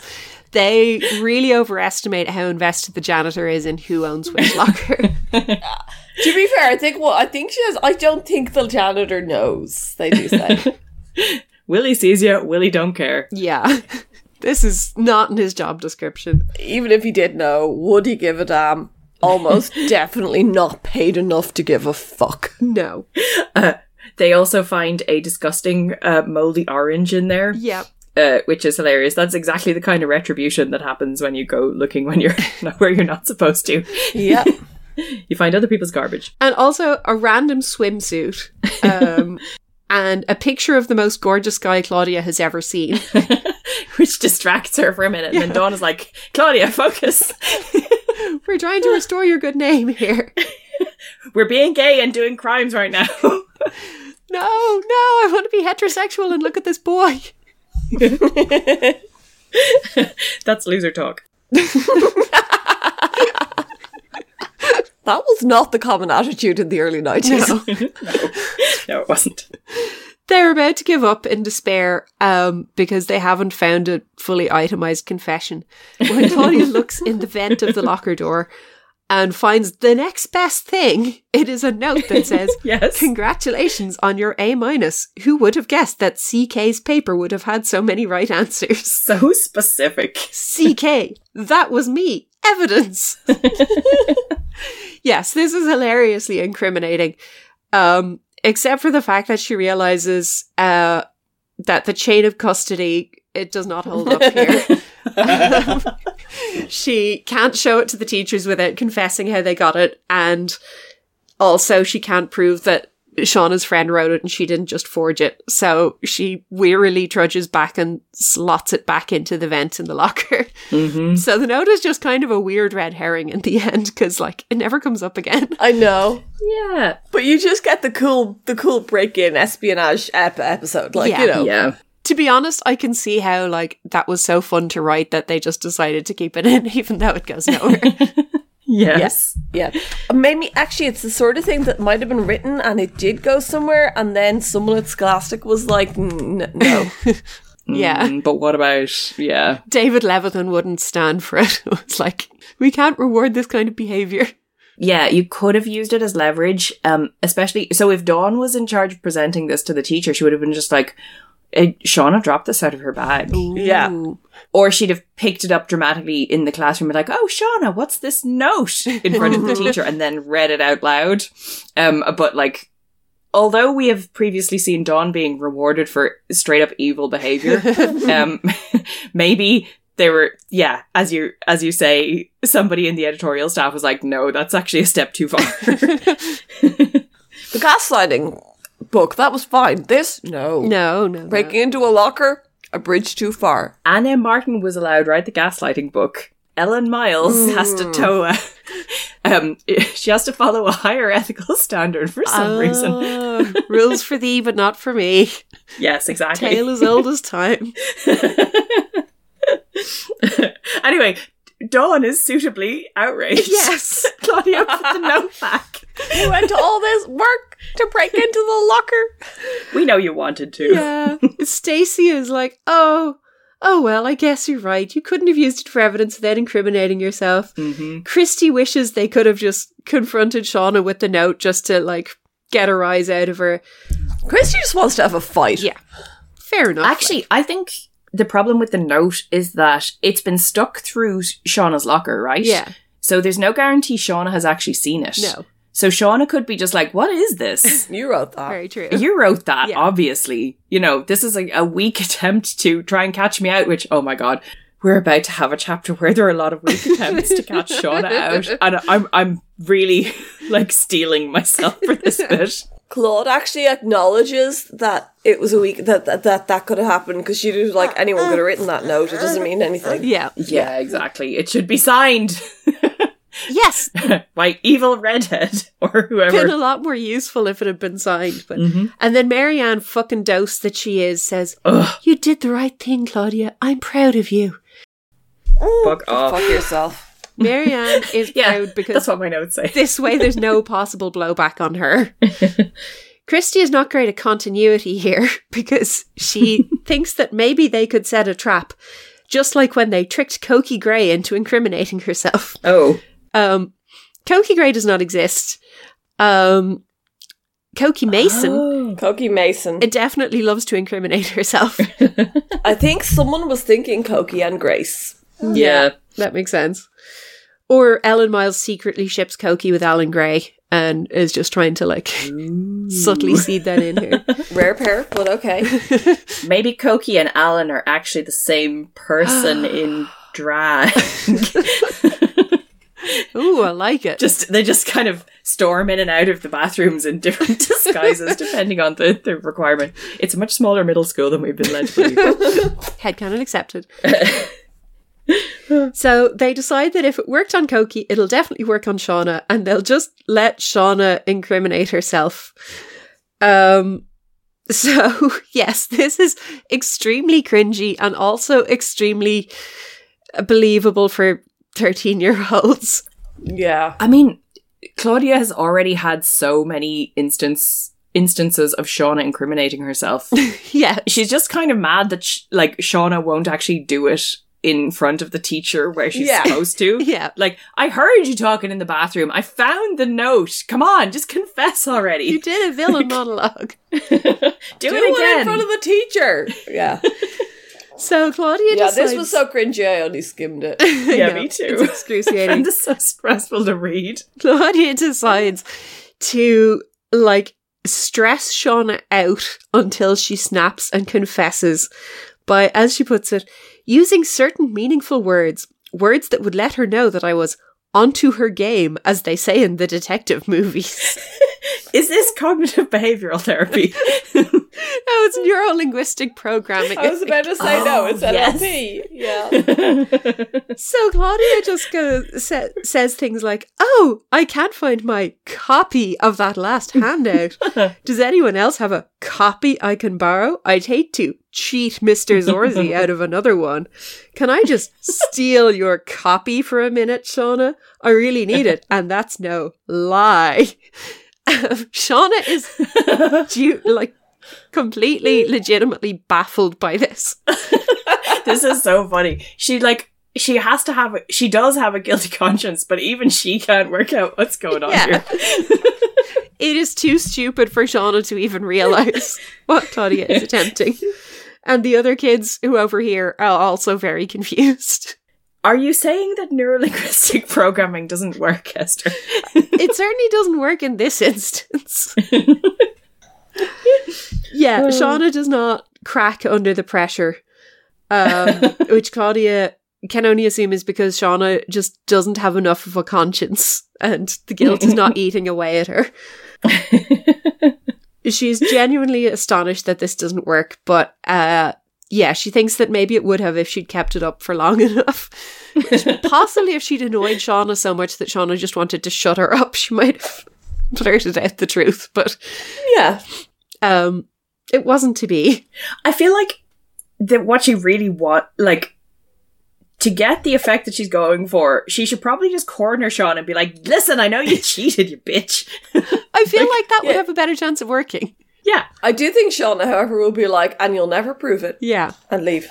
She would, but she can't hope for a better result here. No. She's not going to get one. I think, well, she's trying to pressure this to be in front of the teacher. That's the thing. Yeah. But if Shauna can't tell that she's being pressured, the pressuring is not going to work. Oh, yeah. No, I didn't say, that it was a good plan. I just said that if it had worked, it would actually be effective, whereas confronting her and going, haha, in private isn't going to have any effect. Well, you have to wear a wire, obviously. Okay. Yes. Well, yeah. Yeah. Man, it would be great if... Ooh, I bet that the Netflix original series, if it were to continue into this point in time, would have them secretly recording confessions. That would be amazing. Yes. That would have been so good. So her next plan is to write on the page the page of notes that she's taking. God. If you can read this, you're a cheater and you might as well admit it. Then she almost bursts out laughing in class at her own ingenuity. Oh, God. Unfortunately, Shauna is not looking at her paper this time because they're not doing an exam. So Shauna completely fails to notice this note. And then Claudia tries increasingly frantically to get her attention, which again does not work. And Mr. Zorzi is like, what are you doing, Claudia? Do this in a class that the maths teacher isn't in. Get her to confess in front of a bunch of witnesses elsewhere. Mr. Zorzi's already suspicious of you, Claudia. So I'm shocked this didn't go worse, to be honest. It went pretty badly. Then she tries to spy on what Shauna is writing and realizes that it's just her and her friend writing juicy notes to each other. So Claudia gets very interested and is leaning over to read them, and Mr. Zorzi catches her at it. This does not reflect well on her on a few levels. No. Ugh. At least the chapter mercifully ends at that point. Nancy Drew would not have done any of these things. No, but also Nancy Drew's antagonists are really dumb. That's true. They are plants, basically. So Mallory and Claudia are next babysitting the triplets again. And Mallory decides, this is where my suspension of disbelief just gives up and leaves.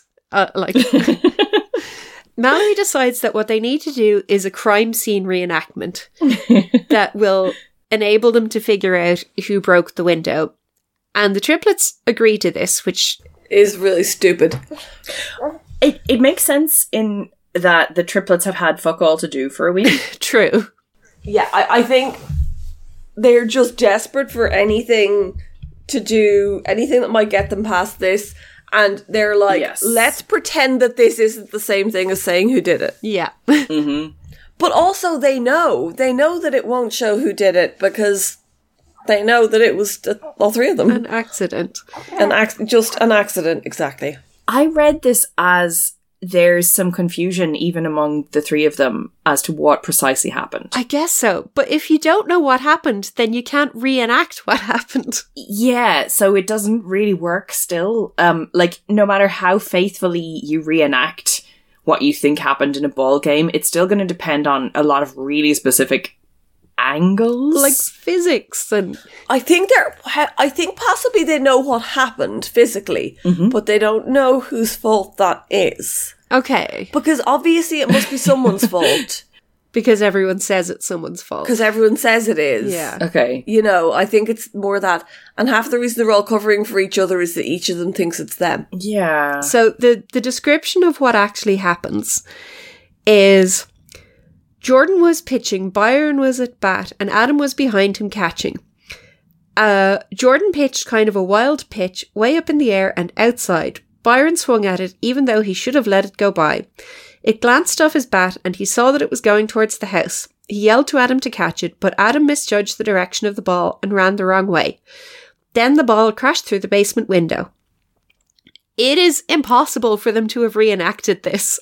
You can't redo all of this. And if they had somehow, then they would have smashed the window again, and that would have been another problem. Yeah. Yes. No, I would imagine it was they got into position and then they went, and then the ball went here kind of thing.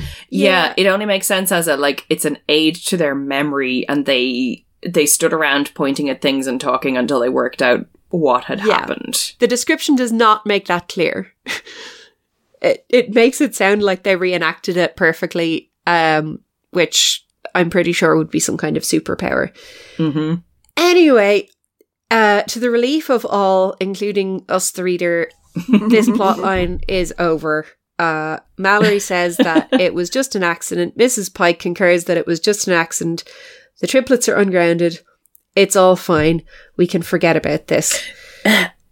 Mrs. Pike saw right away that the accident hadn't really been anybody's fault. Like, as we discussed at the start, yes and no, right? Yeah. Like, Yeah. Yes. Yeah. yes. Mrs. Pike sees a way out of this that allows her to save face, and she gratefully takes it. Yeah. Nobody admitted fault. Yeah. Yes. What's the name of that? Is that an Alfred plea? Did the triplets take an Alfred plea here? I haven't heard that term. Where it's like, I agree that I am responsible for this situation, but I'm not going to admit fault. You can give me some kind of a sentence. Yeah. I didn't murder the guy, but maybe he died because I did some stuff. That's what it means, pretty much. Things are said, mistakes were made, let's move on. You have a lot of evidence against me, and I'm not going to deny that, but I'm not a murderer. Okay, sorry, go ahead. Then Claudia, bless her, has maybe, I don't know if this is her worst idea for a trap, or if the use a lot of words to do with cheating was a worse idea, but it's up there. So her idea is that she insists on a reenactment of the test where she and Shauna take it again, and then Mr. Zorzi will see Shauna cheating again. And Janine is like, but Shauna could just not cheat this time, and then it would look like she didn't cheat the first time. But like, hang on a sec, though. They later actually try this, and the whole thing is that Shauna is like not actually capable of doing the material. Yes, but Claudia's idea is for them to sit in their to do original a seats and just do it again, and for Shauna to be like, "Oh, let me just lean over and look at your paper there, Claudia." But I'd say that, their test scores would still probably reflect the... Anyway, they would. Anyway, yeah. Claudia is not thinking in that direction. No, she's not. She's just like, let's do Crime Watch. Claudia is assuming that Shauna will be extremely honest here and will theatrically cheat again, and Mr. Zorzi will catch her at it this time. And Janine gently informs her that this is not a likely outcome. She just needs to wear a wire. Yes, it would solve so many problems. Mm-hmm. Janine, get on the dark web and order one. Yes, exactly. Janine has worked out in her own head how she's going to solve this. Yes. Janine was smiling. Don't worry, she said. Shauna's not going to get away with making you look like a cheater. Janine was smiling secretly, as if she was figuring something out. Janine is going to go and get help from the man. Janine's going to go use some of that genius clout. Yeah. Yep. She's going to work within the system to take it down. Or not. Yep. Because that's how it works. Totally, yes.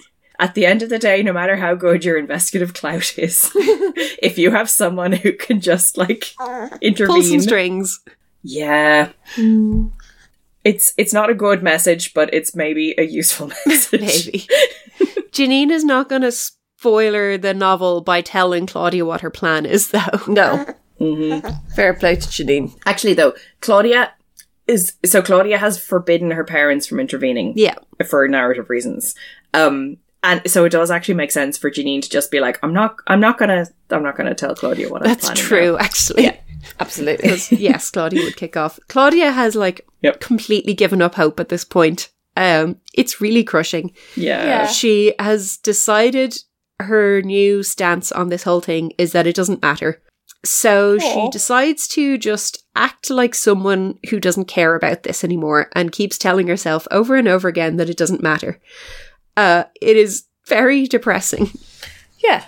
She's the life is meaningless meme with the guy in the baseball cap and the shades doing 2 thumbs up. Yeah. She's Sia declaring that she's going to swing from the chandelier. Yes. Exactly.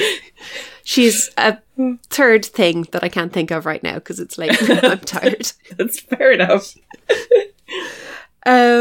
So yeah, she acts kind of manic. Janine is a bit weirded out by this, but her parents don't seem to notice. Her teachers don't seem to notice. Her friends don't seem to notice. Everyone thinks she's just cheerful. She's practicing toxic positivity. Yeah. Basically, yes. She also does some very exciting outfit stuff that I'm really looking forward to getting into at the end. Yes. Yeah, she just kind of acts like she's stopped caring, even though she's basically dead inside. Oh. I like that she acknowledges how exhausting this is. Yeah. Yes. And like how much it's taking out of her to be all like, ha ha ha ha, I'm fine, I don't care that my reputation is ruined and that I like was cheated out of a really good mark that I studied really hard for. It's bleak. It's bleak and it's kind of realistic. Yes. It's like, this is something you might think could be a good solution to your problems, but actually it will suck. It's going to take more psychic energy to do this. Yes. Very much so. Then at the end of the day, she spots Janine, who has turned up. Mm-hmm. And Janine has decided that this has gone on long enough, and she always had a good relationship with the principal when she was at Stony Brook Middle School, and he might remember her. Might. Yeah, Claudia is like, She is the most intelligent person on the planet, remember? yeah. Yep. So Claudia says that she had told Janine to stay out of this, and Janine is like, no, you told Mom and Dad to stay out of this. You didn't tell me to stay out of this. Good girl, Janine. Excellent loopholing. Yep. So she goes in. She promises not to tell on Claudia for eavesdropping and breaking and entering, which is very considerate. I like of that her. Claudia feels she needs to clarify that. Janina's like, duh, I'm not going to tell about that. I feel like early books Janine might have actually just ratted her out in the interests of completeness. Yeah, okay. I love that this Janine is like, obviously, Yeah. I'm not going to talk about that. Like, the teacher doesn't need to know everything. Yeah. Like, if this was Marianne, she'd be like, I have to go to the principal and tell him about the locker situation. Yeah. I feel like, Claudia and me and Janine era Janine absolutely wouldn't, like, it wouldn't have occurred to her to keep her mouth shut about anything. Yeah. There was actually just a line a little bit earlier than this where she goes in to tell Janine something and says, Janine switched off her computer straight away to talk to me. Yay! Oh. Like, that's so... I mean, she just turned the monitor off, but that was so small and sweet. important. Well, I mean, Claudia doesn't need to know what Janine's doing on the dark web. Yes. But still. That's really sweet. Yeah, because, like, actually shutting it down would take, like, 10 minutes, but... Yeah. It is now okay to turn off your computer. Yes, exactly. Let me just save everything and... Yeah, hold on a minute. Yeah. So Janine goes in and talks to the principal for a while, and then they invite Claudia in and Mr. Zorzi, and Janine has basically vouched for Claudia and said that she studied real hard and she totally could have got that A legitimately. And then the principal and Mr. Zorzi agree that innocent until proven guilty is the basis of our criminal justice system, and that maybe it's time they actually sat down and figured out some kind of meaningful solution to this situation rather than just letting Claudia wallow. Innocent until proven guilty is the bedstone of our justice system. In this middle school, it has suddenly also become the bedstone. Sometimes 7th graders cheat on 8th graders cheat on tests.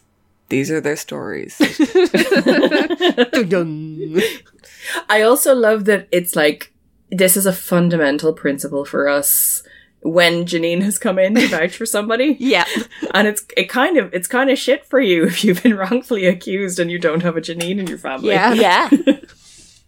This has a lot of resonance with like It modern. maybe teaches kids more than the authors intended about how the world really works. Yeah. It's great if a true crime podcast decides that you've been wrongfully accused. Exactly. Then maybe you might get released after 25 years in jail. Yep. Anyway, in this case, it's just a test. Yeah. Janine is the Sarah Koenig of this. At this point, they decide that what they should do, groundbreakingly, is make the two girls take the fucking test again, which they could have done on the day when this arose. Yeah. That's what they should have done. Oh my god. I cannot believe it took them this long to work it out. Yeah, again, I can see why Mr. Zorzi is not on a proper contract. He doesn't deserve it. Yeah. Mm-hmm. So Claudia is worried about resitting the test, but Janine tells her that she deserves a second chance and she can totally ace this again. And Claudia tries to study for it, but she realizes that she actually totally knows the material. And she figures that Janine is missing valuable time on her computer, so they don't need to study anymore. Aww. And yeah, they're so considerate. And Janine's like, nobody gets away with calling my little sister a cheater. Yeah. They are adorable.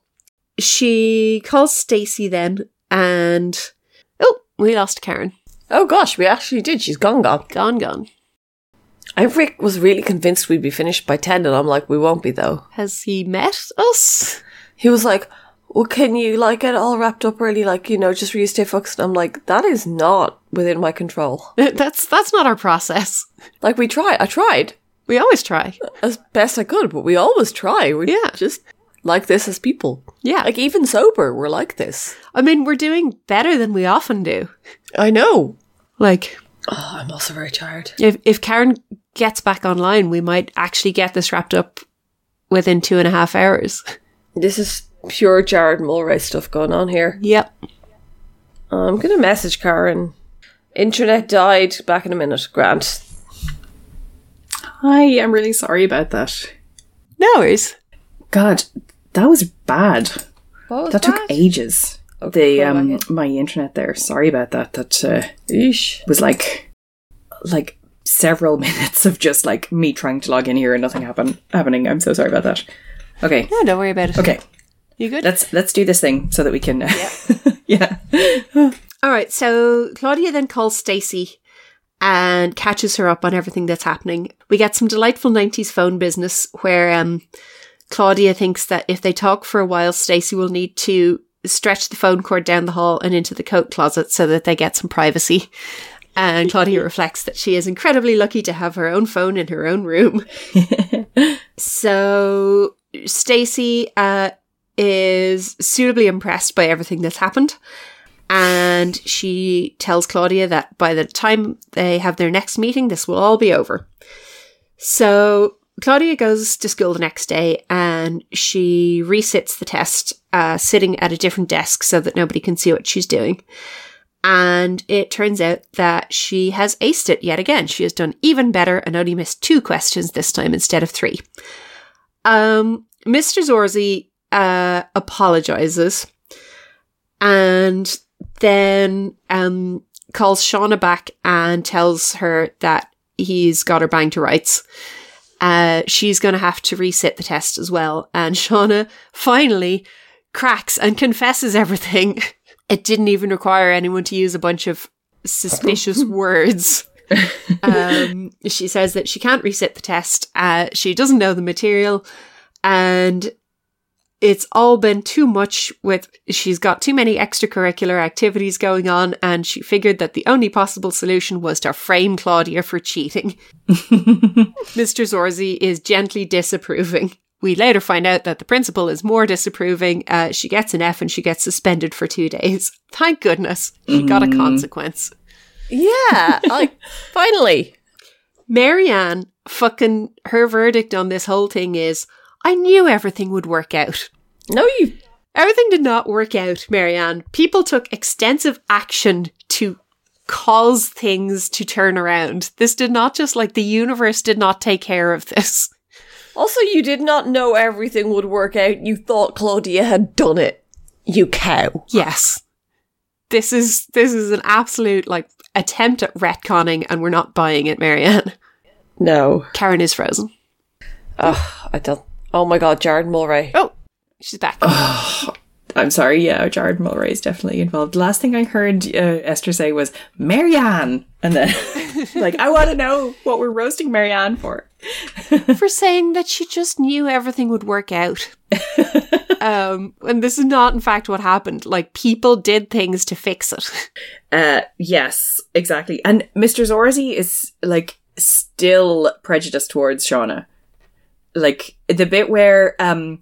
Zorzi says, Shauna, you'll have to retake the text tomorrow. And Claudia's like, that's not fair. It gives her times to study. Yeah. It's clearly Shauna getting preferential treatment again. Yes. Yeah. And it's the day is saved by Shauna having a change of heart and confessing, which is very convenient. It's kind of like the evil voice in Michelin Web. Yeah. It turns out Shauna just cracks under pressure when applied by someone. Yes. Who can actually do something about it. And also, like, when she understands what the pressure being applied is, because she didn't know there was pressure being applied. Yes. When Claudia just said weird things to her. Neurolinguistic programming. It works when it's somebody telling you that you're going to fail if you have to, if you like have to retake a test. Neurolinguistic programming. That's like a speech act. That's totally neurolinguistic programming. They neurolinguistically program me to be married by making those vows? Sure. I mean, maybe. I don't know. I have no idea what NLP is actually meant to be. Neither do I. Except I think that it was becoming increasingly clear that none of us is very clear on what it is. No. But that's not going to stop us invoking it extensively. yes. Mm-hmm. So the final chapter, Claudia's back in her room, getting ready for the next meeting, singing power ballads to herself, and all of her friends plus Janine pop in, and they've decided to have a surprise party to celebrate her sorting out her whole situation. Christy's just lost the run of herself and allowed them to use meeting time to have a party. But also work. Then Claudia and Janine have a touching bonding moment. Claudia gives Janine a collage she's been working on. We're never told what the collage actually is of, just that she's been doing some collage and there might be pictures from a gardening magazine in it. And I am imagining that it's still kind of damp from all the glue. But Janine is delighted with it and says she will hang it in her room with pride. Aww. What is wrong with my fucking internet?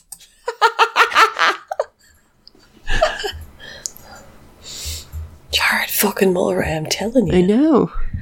This is really cursed. Like, I mean, I probably have a maximum of a quarter of an hour here. Yeah. Like, and that's me being pretty optimistic. All right. We'll talk fast. Whenever Karen gets back. Hello. Hello. Okay. I'm going down the ice cream shop to get an ice cream cone for Jared Mulray straight after we're done here. Okay, let's do this thing. Sorry. Everybody is happy. Everyone eats junk food. The triplets cannot pay off their debt through money, so they're doing it through labour. It's fine. Nobody cares. Claudia's parents buy her a cake. They say that they knew that she was innocent all along. We have our doubts about that. But it's a happy ending and everyone is happy. Anna Martin then tells us in her author's note that she was bad at maths too, and she had a tutor called Johnny Valentine who lived across the street and she thought he knew everything. Johnny Valentine is a hilarious name, and I want to know more about Johnny Valentine. Yeah. He is not really called Johnny Valentine. He is probably somebody that she sent a Valentine card to one time. Possibly. His name has been changed to protect his anonymity. Yes. For good reason. Listeners, we are going to talk real fast because Aoife's struggling with a baby and Karen is struggling with bad internet caused by Jared Mulray. So I'm going to whiz through our outfits. The baby might also have been caused by Jared Mulray.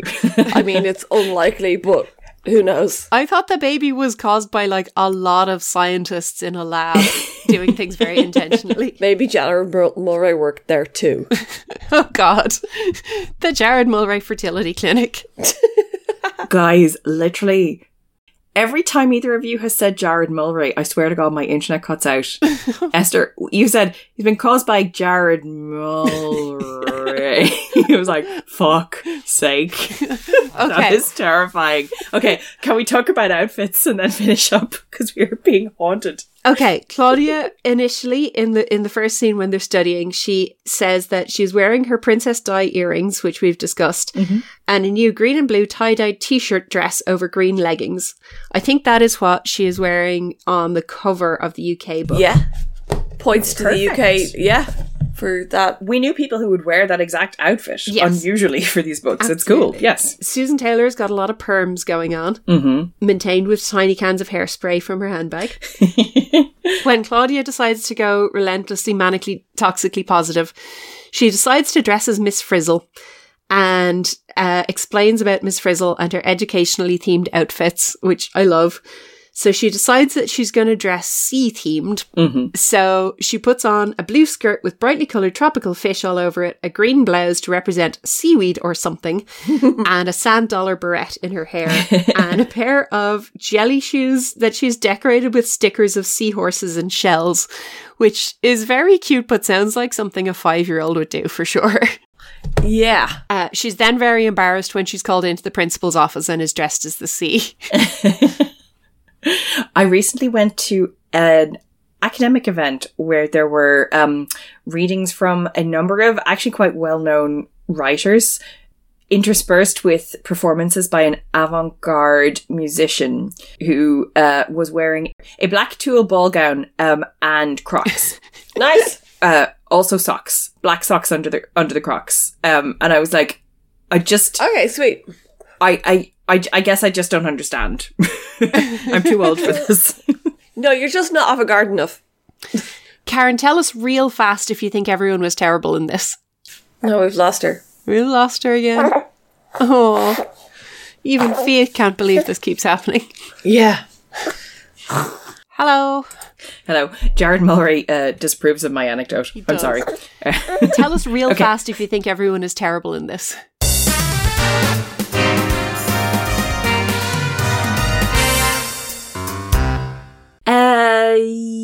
Shauna is terrible, but the educational establishment is also terrible. Marianne's terrible. Oh yes, Marianne, obviously, sorry, yes, Marianne is really terrible. Marianne is her actual worst self. I think we've previously said that she was her worst self, but in this one she's her real worst self. Yes, this is a low point. Yes. Mr. Zorzi is kind of crap. He's shitty, but you kind of expect your teachers to be on a bell curve of shittiness. That's true. He's at the lower end.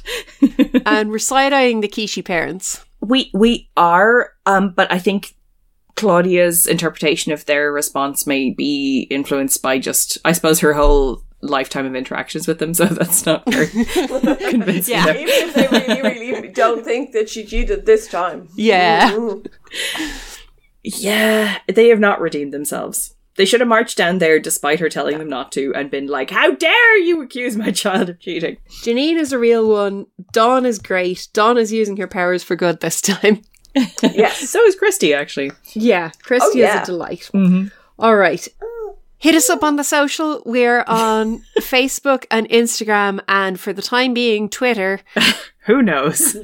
We are the podcast at Dawn's House on Facebook, Instagram, and Tumblr, and Podcast Dawn on Twitter. And you can also send us an email at the podcast at dawnshouse@gmail.com. We don't have a Mastodon yet. We don't have a Mastodon. We refuse to get a Mastodon. We're too old for this shit. I have a Mastodon. It's easy. We'll set one up. Okay, you can do the Mastodon. If I don't have to do anything with it, we can have a Mastodon. All right, I'll see if I can set up a Mastodon for us. You can also find Aoife's face monologues on TikTok. By the time this comes out, I'll have persuaded her to do that. We also have a Ko-fi or a coffee, or you can buy us a coffee on coffee.com. You know the as one. the podcast at Dawn's House. You know the one, the thing where money is a thing. Also, rate and review us in your podcast apps. We love that. Thank you to the recent reviewer who described us as dibbly fun. That delighted and amused us. Our next book is going to be Marianne versus Logan. Ooh. So it's a boys' one, and I bet Marianne is not going to be above reproach in this one. Something tells me her behaviour might not be exemplary. So we're looking forward to that. In conclusion, fuck Marianne. Yeah. Fuck Marianne. And also, I'm really sorry, Jared Mulray, for whatever I did. Please give my internet connection back.